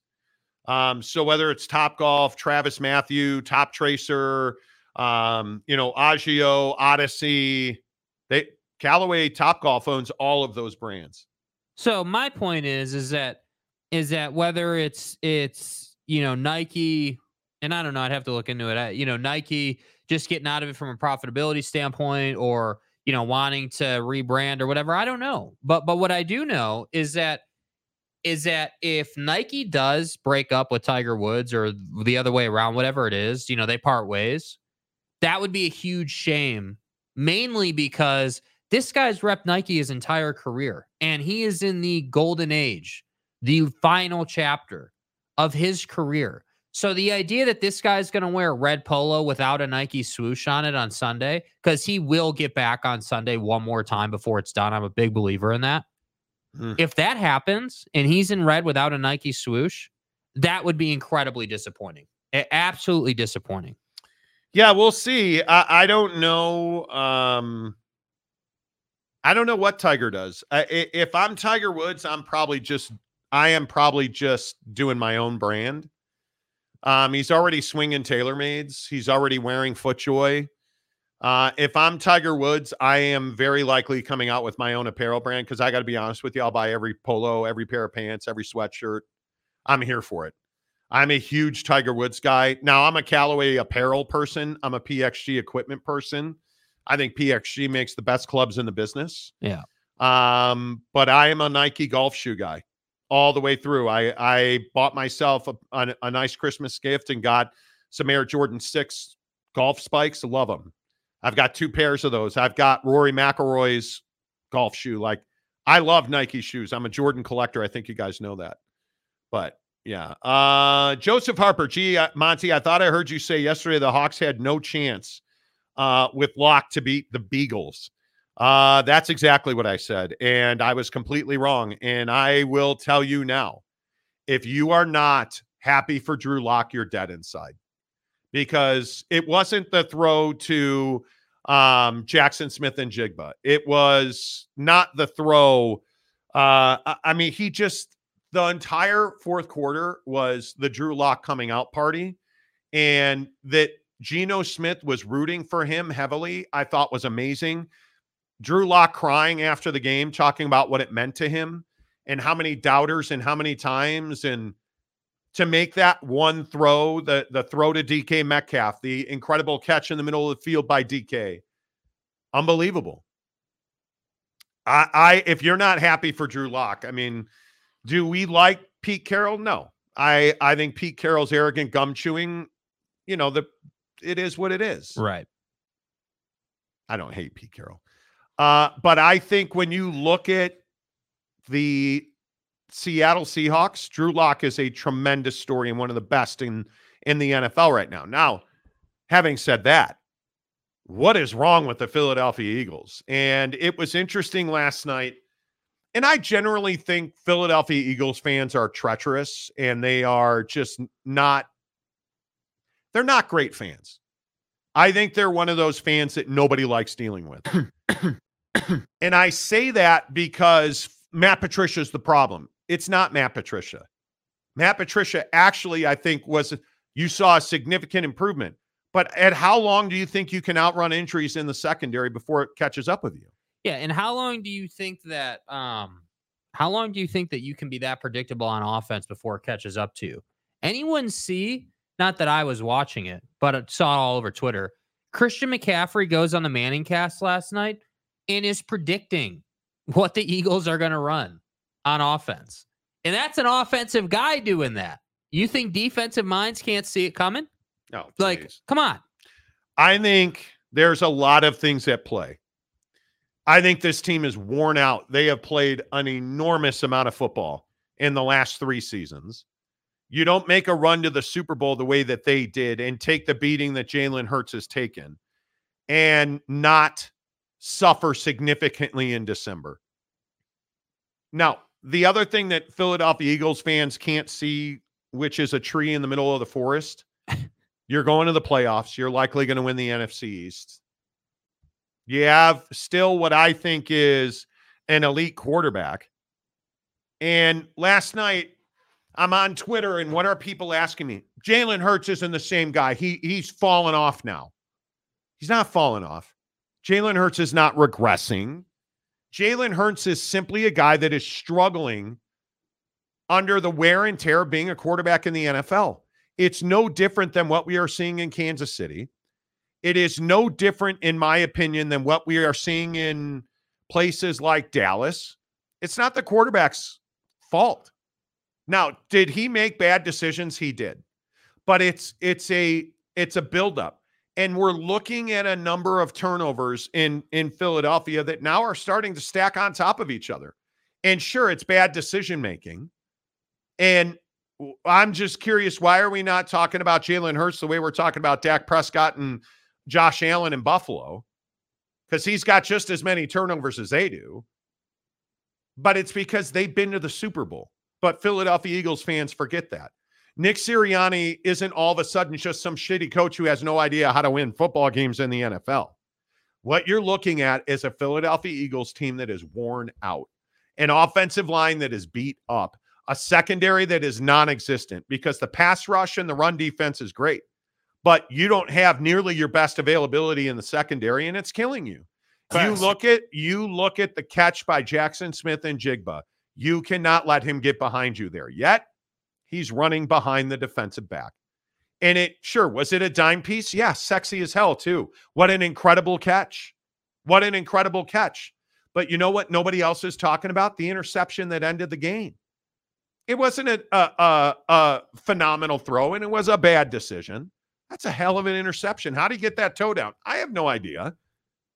But I am telling you, if you are a Philadelphia Eagles fan, and let's say this team misses the playoffs somehow, you should take a sigh of relief and know that Jalen Hurts is going to get healthy. You should take a sigh of relief and know that this is going to let your now aging offensive line get more rest and have a better year next year. They're not going to miss the playoffs. They're still going to win the NFC East. You're not going to win the Super Bowl, in my opinion. I think it's going to be very difficult for anybody to go through San Francisco and get to the Super Bowl. And what I'm telling you is the world is not falling in Philadelphia.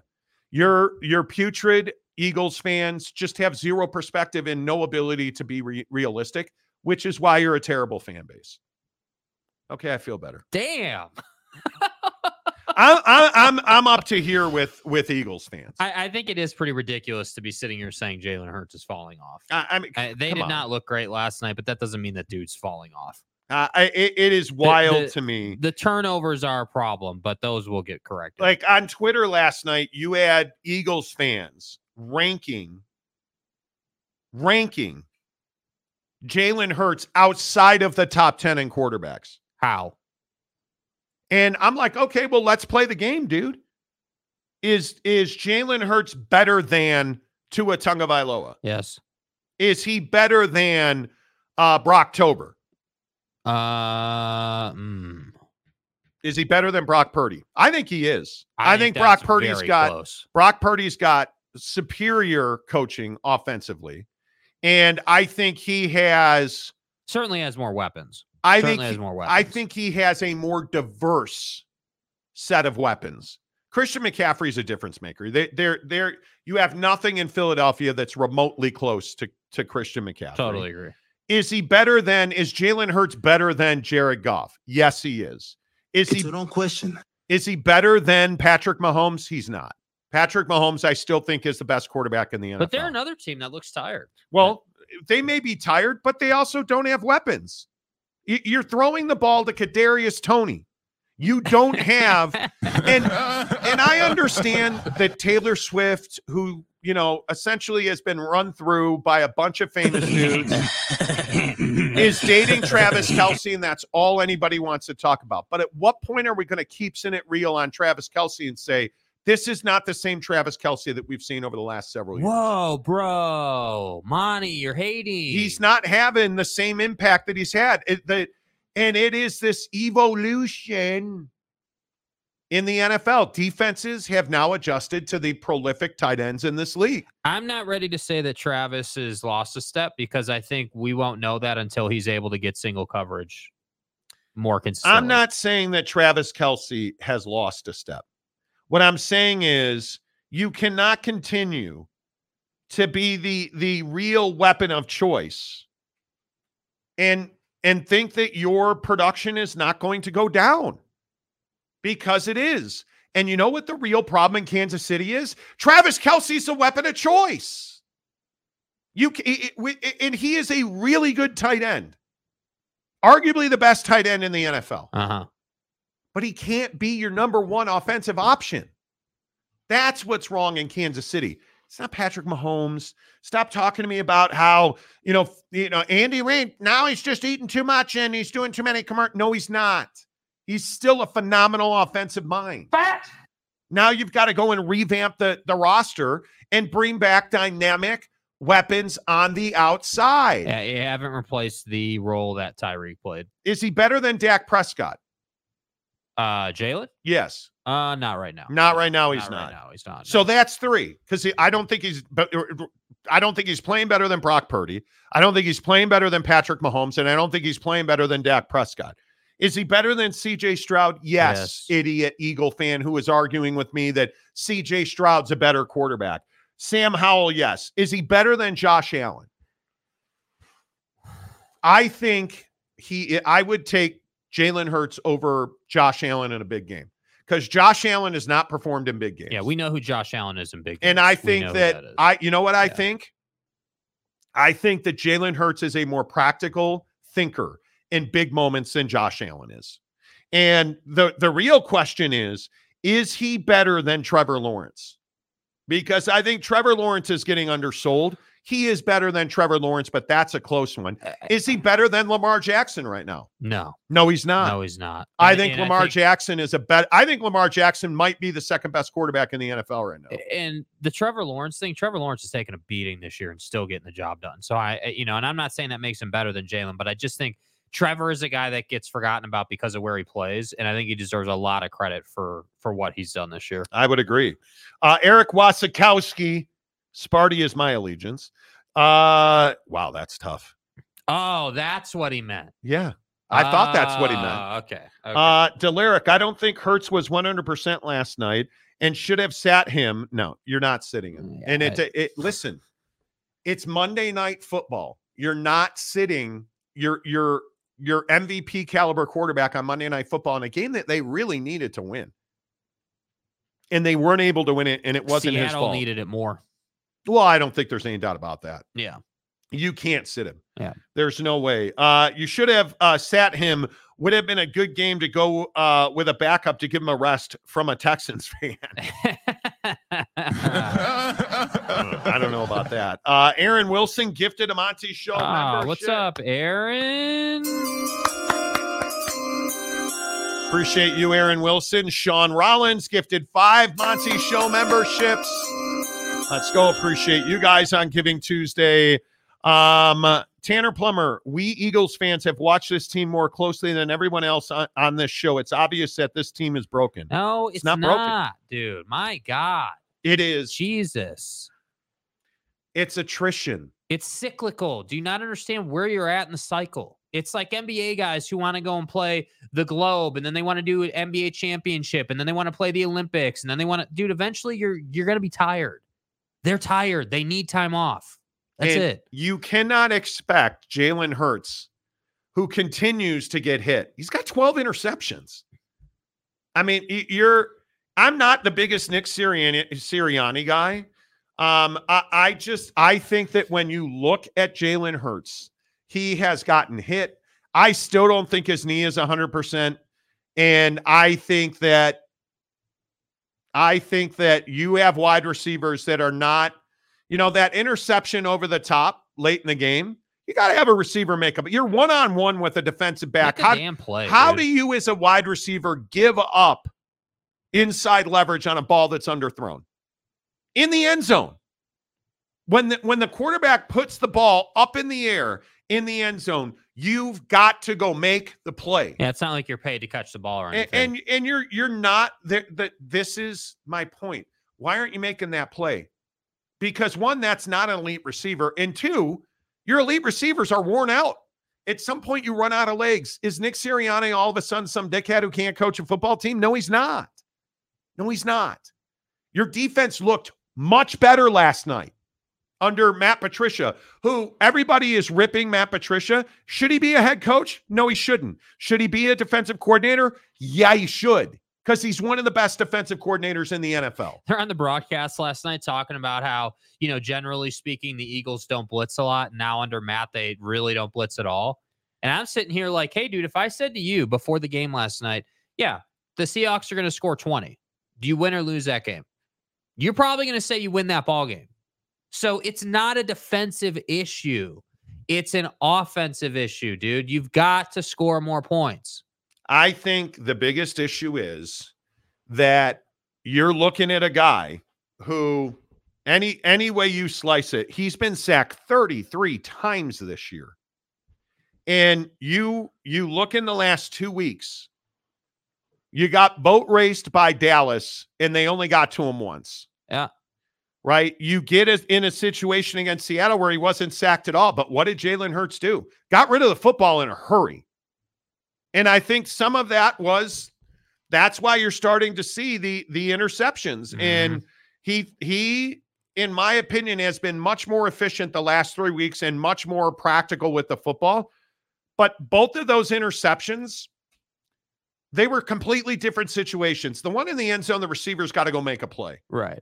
But I also think the one on the sideline, it's desperation mode and the game's coming to an end. And he needs, And I don't know how you fix it, but you need a guy to go and make a play. And I don't know, is Julio Jones an asset offensively? I don't know anymore. He should be a red zone player. But I look at the Quez Watkins play in the end zone. The question I have is, why is Quez Watkins the guy running that route? That's the hard part for me. Where's A.J. Brown running that route? That's the question that I have. Best players in position to make a damn play. And I wonder, where is Devontae Smith, who I still maintain is a hell of a receiver. Man, like, I think this team just needs, once they win a game, it's going to be fine. Mm-hmm. The Philadelphia Eagles are not trash. They're not broken. They're not. The expectation is what's broken. How many teams can consistently perform at the level that they have performed? You know, they're just this crappy team that's 10-4. They're 10-4. They're going to win the NFC East. Not good enough. Okay. You're getting Jalen Carter. Now, Nolan Smith, we'll see how that shoulder is. But you're getting, like, Keely Ringo's making big plays for you last night. You're drafting well. Jalen Carter is a high-level performer in this defense. And a smart draft pick. Right? You're drafting well. What, like, Eagle fan, I look at this defense, and do I have questions about why Sidney Brown was on the field last night? I do. You know what I don't have questions about? He's on the field because dudes are hurt. He isn't he's not going to be your first choice because he has no composure. Facts. But what other choice do you have? And after the game last night, Sirianni straight up said, it was my call to make a defensive change to Matt Patricia. He is now fully in charge of the defense for the rest of the year. And I think last night, what did you see? A much better defensive performance. Yes. Again, Eagle fan. Hey, you gave up 20 today. You winning or losing that ball game? Because I'm telling you, you're winning that most weeks. And it took an ideal play for you to lose that game. Yeah. Stop. Tanner Plummer. Everyone repeat after me. Oh, this ought to be good. Just because Jalen went to the Super Bowl doesn't mean he needs to be coddled. Who's coddling him? Okay, so you want to go back to Nick Foles. Is that it? Who's coddling him? Who's coddling Jalen Hurts? Your arrogance is your mistake.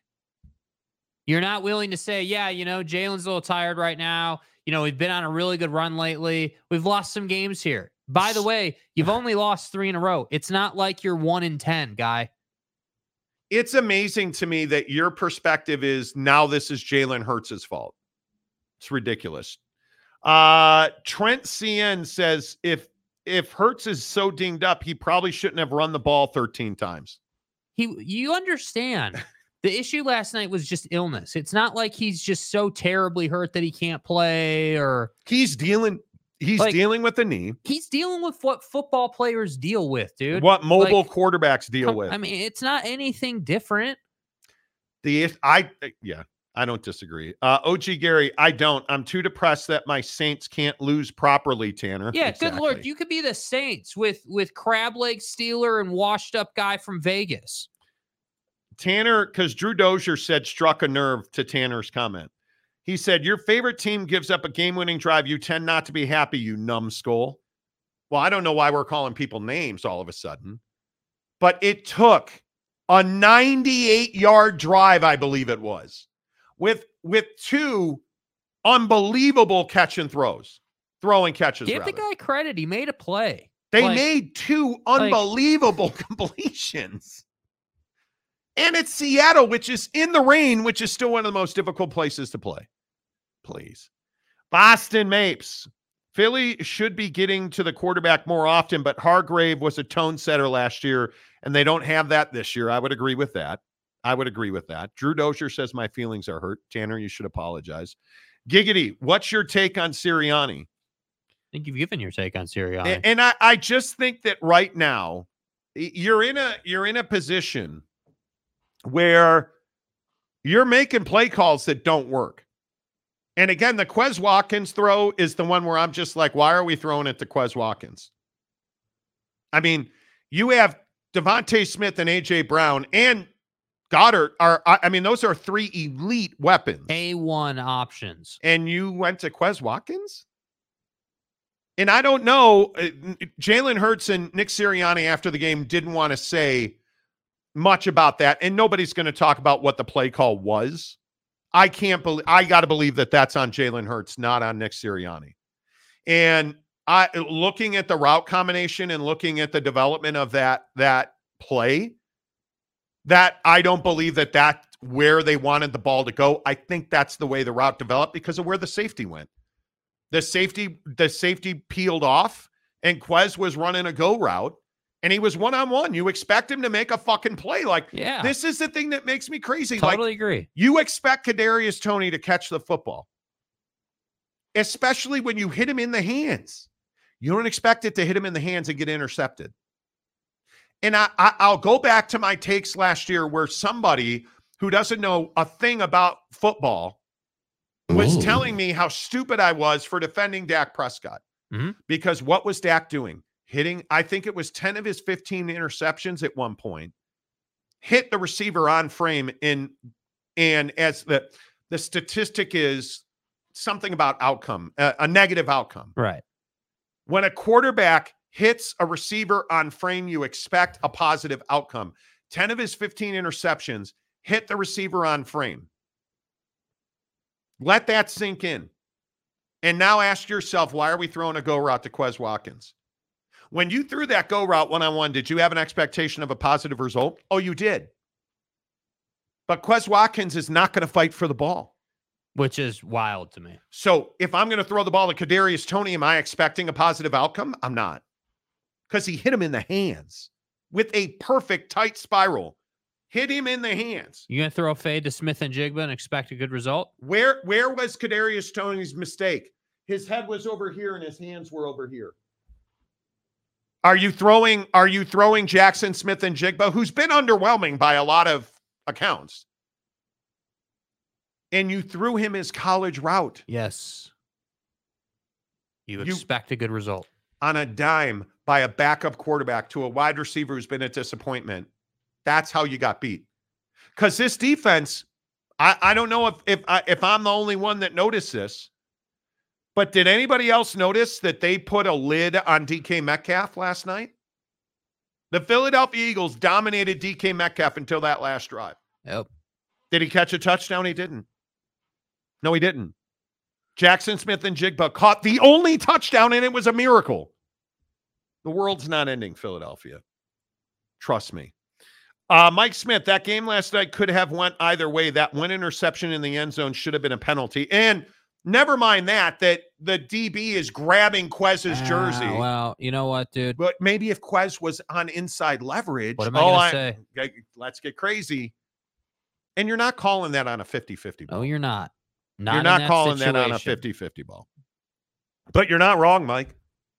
He was clearly grabbing the neckline of the jersey. You could see it. And I do not like the Eagles, so not just making excuses for them. I don't disagree with you, dude. I think that's a really salient point, Dakota Tubbs. Yeah, that Philadelphia Bulldog defense isn't holding up. Like Monty said, those guys need some rest, and that loss last night really hurt them. They really need another bye week. They need to run the table. It's December 19th. I'm not going to sit here and say that it hurt their feelings or they're like devastated. It put the division back in play. Yeah, but here's the deal, dude. You know what it is for a team like Philly? This time of year, the reality is all you need to do is get to the playoffs. You need the first round bye. You absolutely do. But they have 2 out of 3 weeks coming up. They have 2 bye weeks in 3 weeks. So let's not make this out like they're not going to get. You're playing the Giants 2 out of the next 3 weeks. You're on bye. And I mean, DeVito is. Yeah, I can get you a toe. Where is the Italian? All of a sudden, DeVito's agent in that green suit ain't so pimp anymore after he got his ass beat. I don't know. You have 2 out of 3 bye week. OG Gary, y'all can trade Jalen to my Saints. We need right. Okay, Eagle fan, you take Derek Carr and crab legs, and we'll take Jalen. That's great. Brandon Butler, I'm tired of blaming the refs. The NFL refs have been awful this year, but they have been awful to every team. Don't talk to me about officiating late in games. They have. Don't talk to me about it. Do better earlier in the game. Tanner Plummer, they're not winning out. Tanner, they play the Giants twice in the Arizona Cardinals. I can't wait for Tanner to be in here in 3 weeks talking about how the Eagles are the best team in the league. They play 2 in a row at home, and then they go on the road for a bye week at the Giants. Come on. Relax. And I agree with Brandon. The NFL officials have been doggy. But dude, doggy. I'm trying to use less colorful language. Honestly, I'd start stroking guys. A lot. A lot. Nice morning show. That was a tough loss by the Eagles. They're starting to show they were pretenders and not contenders.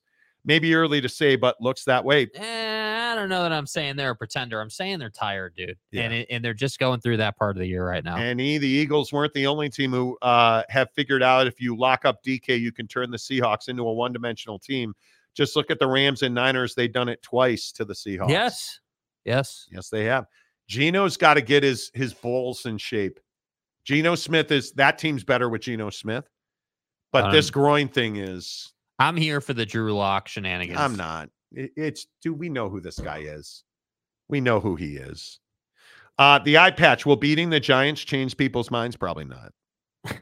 Probably not. But Monty is agent. It's the Giants. Come on. Let's talk about Aaron. Oh, God. So did you guys hear this story that Aaron Rodgers is, oh, my God. Aaron Rodgers went to TryDayTrading.com/Monty and got the 30-day trial membership, which is exactly what you should do. TryDayTrading.com/Monty presents all of our NFL talk on the Monty program. TryDayTrading.com, you guys, again, whether it's Maury Alvarez or we've now got dozens of our viewers and listeners in the Tri-Day Trading program. And you guys, it's straightforward. You're making money right away. You're going through their simulators. They're teaching you right away how to get going, what it feels like to win, what's a good trade and a bad trade.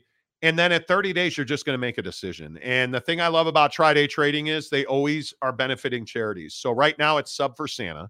You give your $10 to charity. You sign up at TryDayTrading.com. You give them your $10 for charity. It goes right to Sub for Santa. There's so many people who will not have Christmas. Sub for Santa is working with Tri-Day Trading to lower that number. You get to TryDayTrading.com, sign up for the 30-day trial membership. You immediately get assigned a coach. My wife's coach is Phil, and he's been fantastic. So you immediately get assigned a coach. And the thing that is remarkable is you're trading right away. They put you into simulators, and you're learning good trades and bad trades. And the other thing that's so remarkable, when you graduate the Tri-Day Trading program, you're trading with TryDayTrading.com's money. You're not trading with your own money. So you can stay in their program for the next 50 years and trade with their money. You're going to make up to 80% of the profit when you trade with their money. The minute you feel confident enough to open your own account, you're out. You keep 100% of the money when you make trades with your own money. And you do that as soon as you're comfortable. If that's a week, a month, 55 years. You're in their program as long as you want. You get continuing coaching. You get continuing education. It's Tri-Day Trading. You have nothing to lose. Go and get it now. Give yourself or your friends or your family the best Christmas gift that you've ever had. A 30-day trial membership at TryDayTrading.com for a $10 charitable donation. TryDayTrading.com/Monty. So, did you hear the story that Aaron Rodgers made an incredible play at Jets camp last week? Where is Aaron right now? Mr. I tore my my Achilles tendon. Yeah, I've been immunized. Tears his Achilles tendon in week 1, 4 plays into the season. Last week, the first week of December, he's playing linebacker at Jets practice and makes a leaping one-handed interception. He did. And everybody was raving about it. And now that Zach Wilson has proven again that he's no Drew Lock. You are what you are. And they're out of the playoffs, officially eliminated. Aaron Rodgers supposedly, and I don't believe it, is pushing to play this year for the Jets. Uh-huh. If you're the Jets, do you bring Aaron Rodgers Hell back? no. Not a chance on God's green earth, dude. Why? No because there's no need to. What are we playing for, man? Well, you've got him on a 2-year deal. Let's rest up. Let's get that thing 100%. Let's come back next year. I tend to agree that I just don't see why you would do it. Why would you do it? I don't understand that. And I look at where we are, and I look at what we're getting from the Jets this year. I don't know why you wouldn't just hand the ball to Zach Wilson and let him get his ass beat. Yeah. Because that offensive line is not good. No. Hit the reset button in mini camps and have Aaron Rodgers guaranteed 100% at the start of training camp. Why would you risk this in any way, shape, or form? It just doesn't seem logical. Doesn't seem smart. No benefit. Yes, no benefit. Tanner Plummer, Jake, when the Eagles win, do you see me running my mouth? Yeah, but you know what I see, Tanner? I see you running your mouth and negativity about your team. All the time. All the time, regularly. You have no appreciation for who this team is. You have no appreciation for the fact that you're able to contend for the NFC East as weak as that division is on a regular basis. No appreciation for the Super Bowl appearance. None whatsoever. No appreciation to say, hey, you know what? Yeah, that pick up the sideline there late in the game. A.J. Brown had that ball. If the safety's not there, there's no interception, right? If it's one-on-one like Jalen thought, hey, that's a completion all day. So let's not sit here and pretend like, oh, I don't run my mouth. I don't get the hell out of here with that, dude. You damn well know what I mean. But come on. I think Tanner's much like a lot of sports fans. My life sucks no matter what. Try being a fan of the Chicago Bears, the Chicago Cubs, dude, the Blackhawks, the Bulls. Justin Fields could be your quarterback. Notre Dame. They all suck. You could have 10 guys on the line of scrimmage, but you don't. No. Notre Dame, our mother. Thank you for getting that in. Aaron Wilson, let's talk about me. Way cooler, greater than Aaron Rodgers. Okay. Mike Smith, how many days will the Monty show be off? January 3rd will be our next show after today. Blame him. Oh, I got to go get laid in Kansas City. Hey, we made a plan, and we're sticking to the plan. Time to eat that meat, boy. Me? That motherfucker don't miss, and man. He's sleeping on a couch. Yeah. I wanted to do shows next week. No, you did not. Get the hell out of here with that. Certain people didn't want to do that. No, you did not. He said those dirty little bastard fans of ours don't deserve me.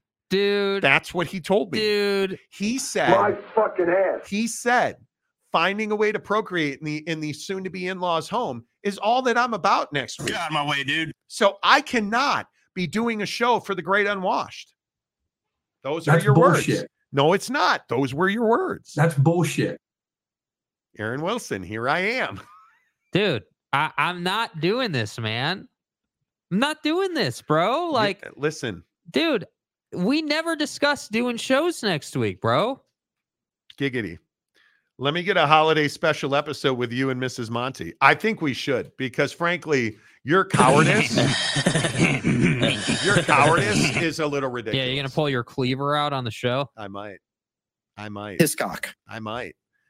Brandon Butler, Monty, why do you have to bring the pain for us Chicago sports fans? It's Christmas, bro, and we get the gift of misery. Ain't no reset. It's tough. It makes me want to cry. Monty owes a ribeye. I don't want to go through Monty's show withdrawals. Giggity. Let's get a holiday special with you and Mrs. Monty. To which Mrs. Monty says, I'm in. Oh, wouldn't it be the other way around? Like you're in. OG Gary, free Mrs. Monty. If you guys ever want to kick it, we'll flow. Monty owes a ribeye. We should not have to suffer for Jake's poor decisions. That's what I'm saying. I am leaving DNA on their carpet.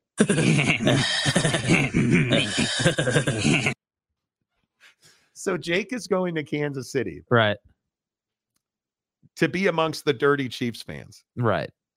Him and Kadarius Toney are going to talk about whatever it is that headwear can't catch is. a cold.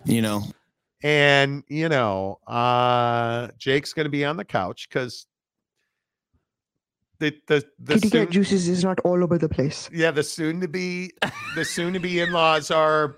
That downstairs kitty cat is not yours to have, okay? Not in this house, it ain't, yo. You have to check it before you wreck it. I mean, they're a little conservative. It's not the best situation, and we all know that. And dude. Jake is not allowed to unsheath his sword up in them premises. Hell no. So,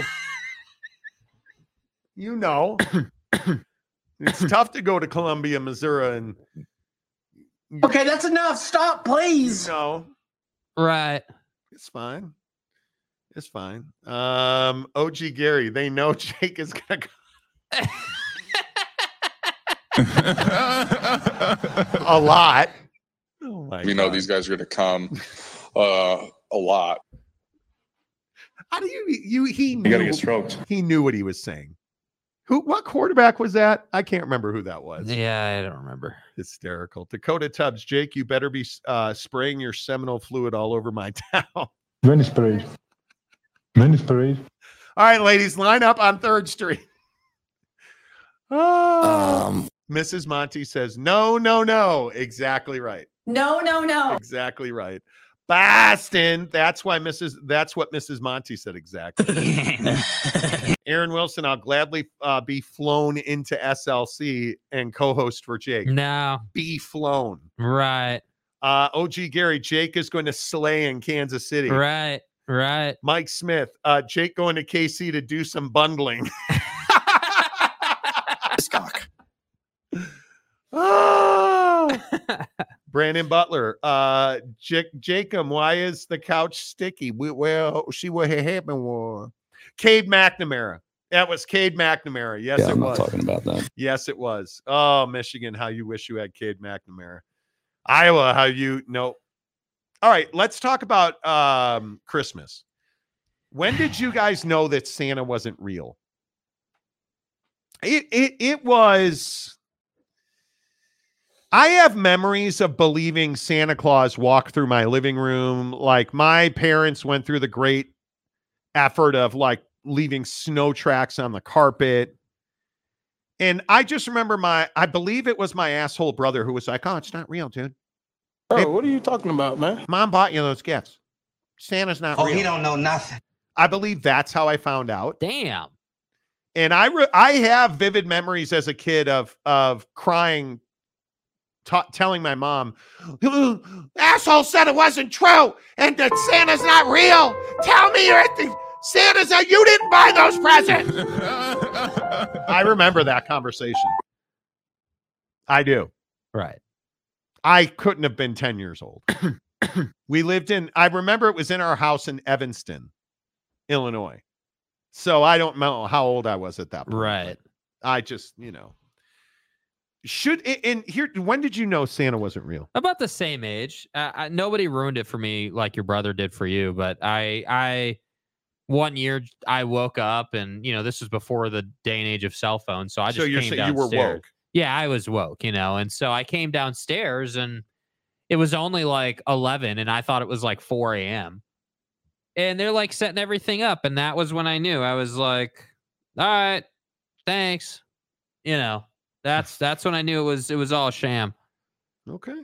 So, okay. Not ideal. I mean, I like that. I listen, my thing is I just don't think we should be telling people that, oh, Santa's coming down the chimney. We all as parents work hard to make a living. I believe the kids should be innocent as long as they can be innocent. Yeah. I'm not telling my kids that Santa's real. I'm not doing it. And I don't, what is the upside of that? Because it's part of their childhood, because it's baked into our belief system that it's not. And I'm a firm believer in this. We need, especially in this day and age, to teach our kids that good things happen when you work hard. And if you are unable to let your kids be innocent and enjoy their childhood because they think some fat ass is going to sneak into your house on Christmas Eve and leave presents, I think that's a you problem. Now, am I a Scrooge for this? Probably. Yes, you are. Probably. You are. Yes, you are. Boston Mapes, what the fuck, Monty? You're telling me that little Connor Stallions dressed in red sitting on my shelf every year is a lie. Fine Steeler guy. I don't understand Elf on the Shelf. Can somebody explain this to me? I love the English child. So clearly she was born into a parent that you're just a degenerate. But you have this girl, this little girl, she wakes up with marker all over her face. And the elf is sitting on her nightstand. And her parents are like, look what the elf did to you. And she's like, I have to go to school. This is not funny. I have to go to school. They drew marker on her face. Like you are not good parents. You're a douche. You're not good parents. At that, why is Elf on the Shelf a thing? And listen, I freely admit that on some level, I was a terrible parent. Right? What? I fed fat ass sugar and, fat. I got him into professional wrestling for a hot second. Okay. I never drew on your face. And I probably should have. I'm a man. We never did Elf on the Shelf. We probably should have. No, we did, hit a wiffle ball off your face in the backyard. Oh, that was epic. That was epic. Well, and you got redemption at Westminster High School when you hit me in the neck with a line drive. I'm for real. I'm for real. You were so pissed. Then the best part was because we played in an adult league together. Yeah. It was his turn to pitch. Uh-huh. And you were terrified. Uh-huh. And I hit a line drive right back between your legs, but because you have a tiny twig and berries, it was no problem. Bro, chill. Damn. But that was amazing. But that's what childhood should be. Let's go play wiffle ball so I can hit bombs off of you and you can cry. I'm good with that. It is what it is. Man, I was so that dad. We would play wiffle ball in our backyard. And we had a big backyard at the time. So we used to hit wiffle balls towards the house. And the gold standard for me was hitting it over the house. And, prepubescent Jakey two-holes couldn't hit it on the roof at all. So we used to play, and he used to pitch, and he used to think he was throwing 1,000,000 miles an hour. And I would just send that ball into lunar orbit. Like I used to hit the ball so far that we would get bills to repair satellites, right? And and he would stop crying like a little girl. Oh, it was amazing. The pain. I'm glad you enjoyed that, I did. Mike Smith, I remember dad and uncles getting guns out, getting them ready for hunting, but telling the kids they were going to hunt for Rudolph. God damn. Jesus. My one uncle shot his dog for too much barking, so we believed it. Wow. Okay, that explains something about the comment section with you, boy. Brandon Butler, what the F do you mean Santa isn't real? Friendship over. I'm moving to Australia and not sending you. Damn. No, I'm moving on. Jacob Steinbecker, when's bitch again winning? Wins being revoked. Hail to the cheaters. Okay. Lopes Van Gabe, Christmas of 92. I waited until my grandma was a box of wine deep and asked her if she'd ever found the present under the tree she didn't put there. I had my proof when she said no. Oh, that's what I'm saying. Enderman 8413. This is Maury, the great Floridian son, and my baby sister is in the car with us. Bro, see what I tried to tell you, dude? Why? This is what happens. You want to be all, Jimmy High Horse. Oh, we got to be ethical and tell our kids the truth. Santa's real. I'm giving you a fucking answer. Santa's real. Should probably turn the show off. I mean, Yeah, It's fine. Okay. Aaron Wilson, Santa is all about manipulating your kids to be good, for goodness.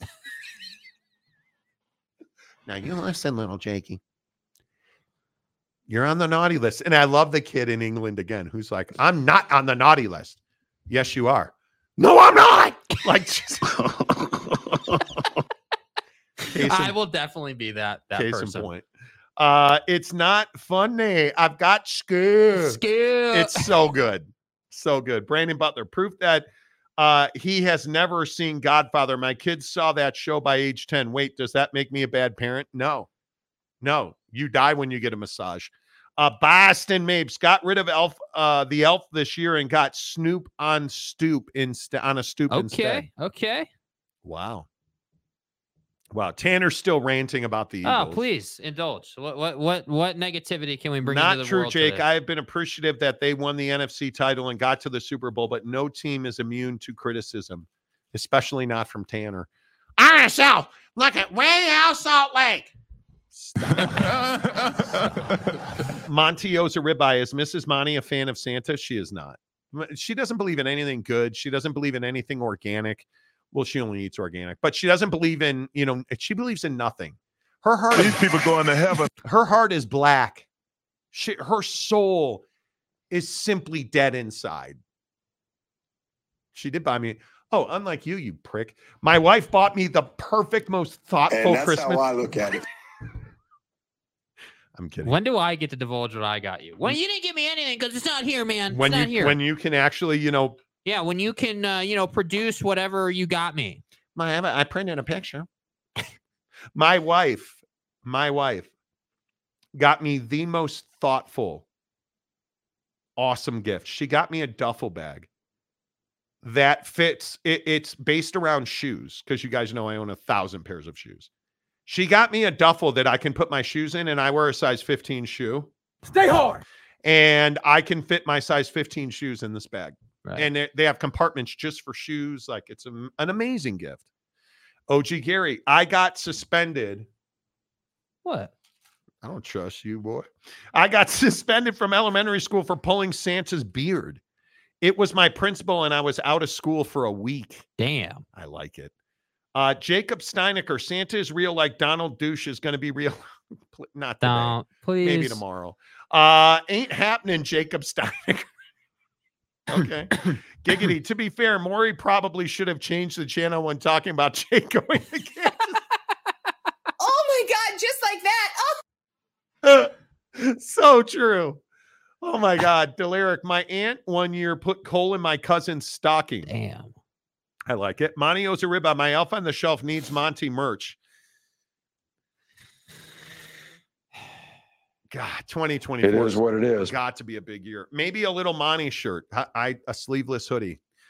Jacob Steinecker, can you throw back a bucked up? We already did. And you should throw back a bucked up every single day, man. Make sure you get to buckedup.com. Use the promo code Monty to save 20% off at checkout.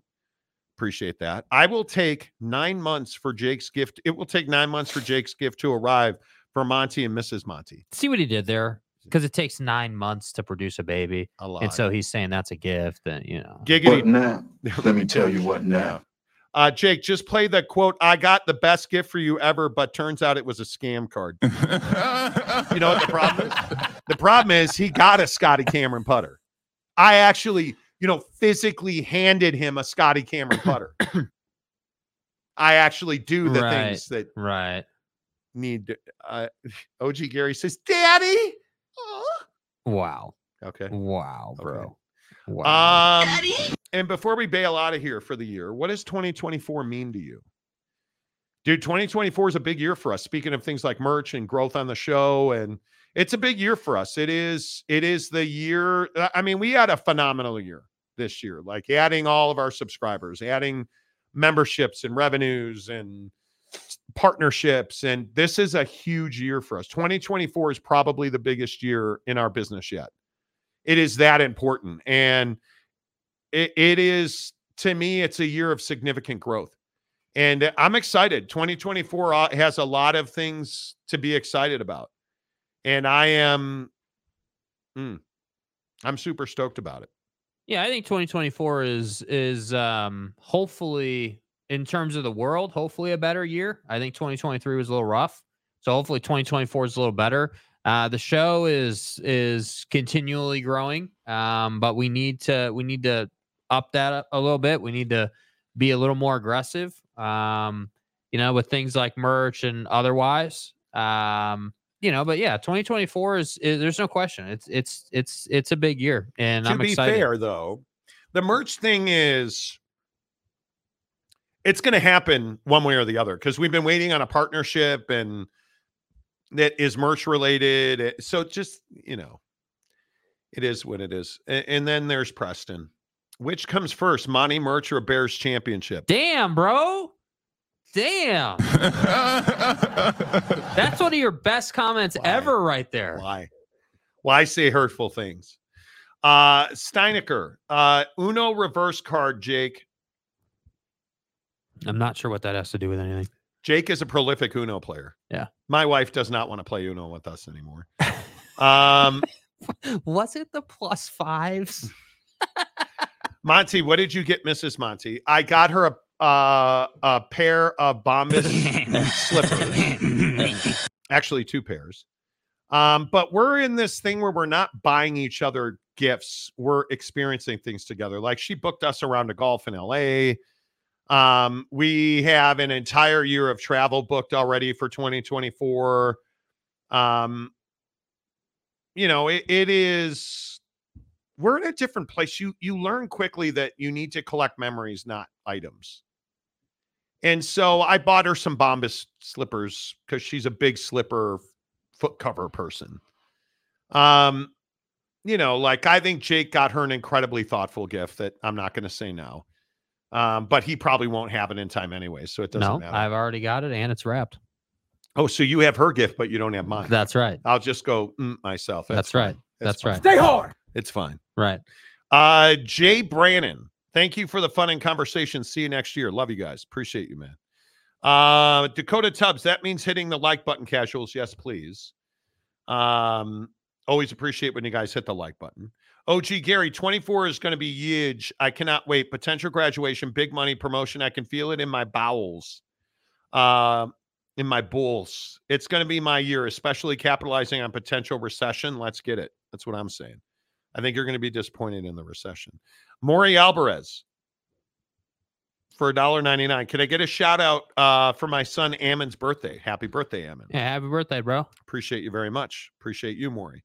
Only 46 likes. Hit the like button. Yes, please. That would be great. Wasikowski says Lions Super Bowl. Good luck getting through San Francisco. Happy birthday, Ammon. Happy birthday, Ammon. OG Gary, happy birthday, Ammon St. Maury. Mrs. Monty says happy birthday, Ammon. Monty owes a ribeye. Which comes first, Teddy's ribeye or Monty's merch? Ask Teddy, man. Yeah, we're not making any changes. And Aaron Wilson says $5 for the Advocates. Congratulations to OG Gary and Maury for winning our Amazon gift cards today. Who's going to have the last comment of the year on the program? Can I get a great comment to end the comment section on the show? Now, having said that, we will have every day you will get a brand new best of. We will be back January 3rd. Mm-hmm. By then, James Larden will probably have scored more points for the Clippers, and I'll tell you I told you so. Fact. I am guessing the Bears will have not won another game, hopefully. That's not what we're about. And I am guessing that Connor Bedard will probably still be banging your mom. So, Okay. OG Gary, I'm not expecting a hard landing. I think medium landing. I don't think it's going to be a terrible recession. I think 2024 is going to be a get back year for the economy. We're going to see rate cuts. I think people will start buying houses again. Mike Chase, have a phenomenal trip. Don't hit the water hazards too much. Dude, can't wait to golf. Huge rounds of golf coming up. Monty Show Christmas presents for fans. Special Locked On Christmas podcast. Dude. Show. Stop. What's up, big bro? Oh, whoa. Let's see. Wasikowski. Donnie 2024. Yeah, to the Knicks. Donnie to the Knicks. The Monty Show, as always, presented by The Advocates, theadvocates.com. Thank you to The Advocates for a great year. Best injury attorneys in the business. Thank you to Bucked Up for a great year. Appreciate you guys supporting the show at TridayTrading.com. SoundSleepMedical.com/Monty. Don't be embarrassed about your snoring. Take care of your sleep apnea. SoundSleepMedical.com/Monty. Until January 3rd. Say goodbye, Jake. Goodbye, Jake.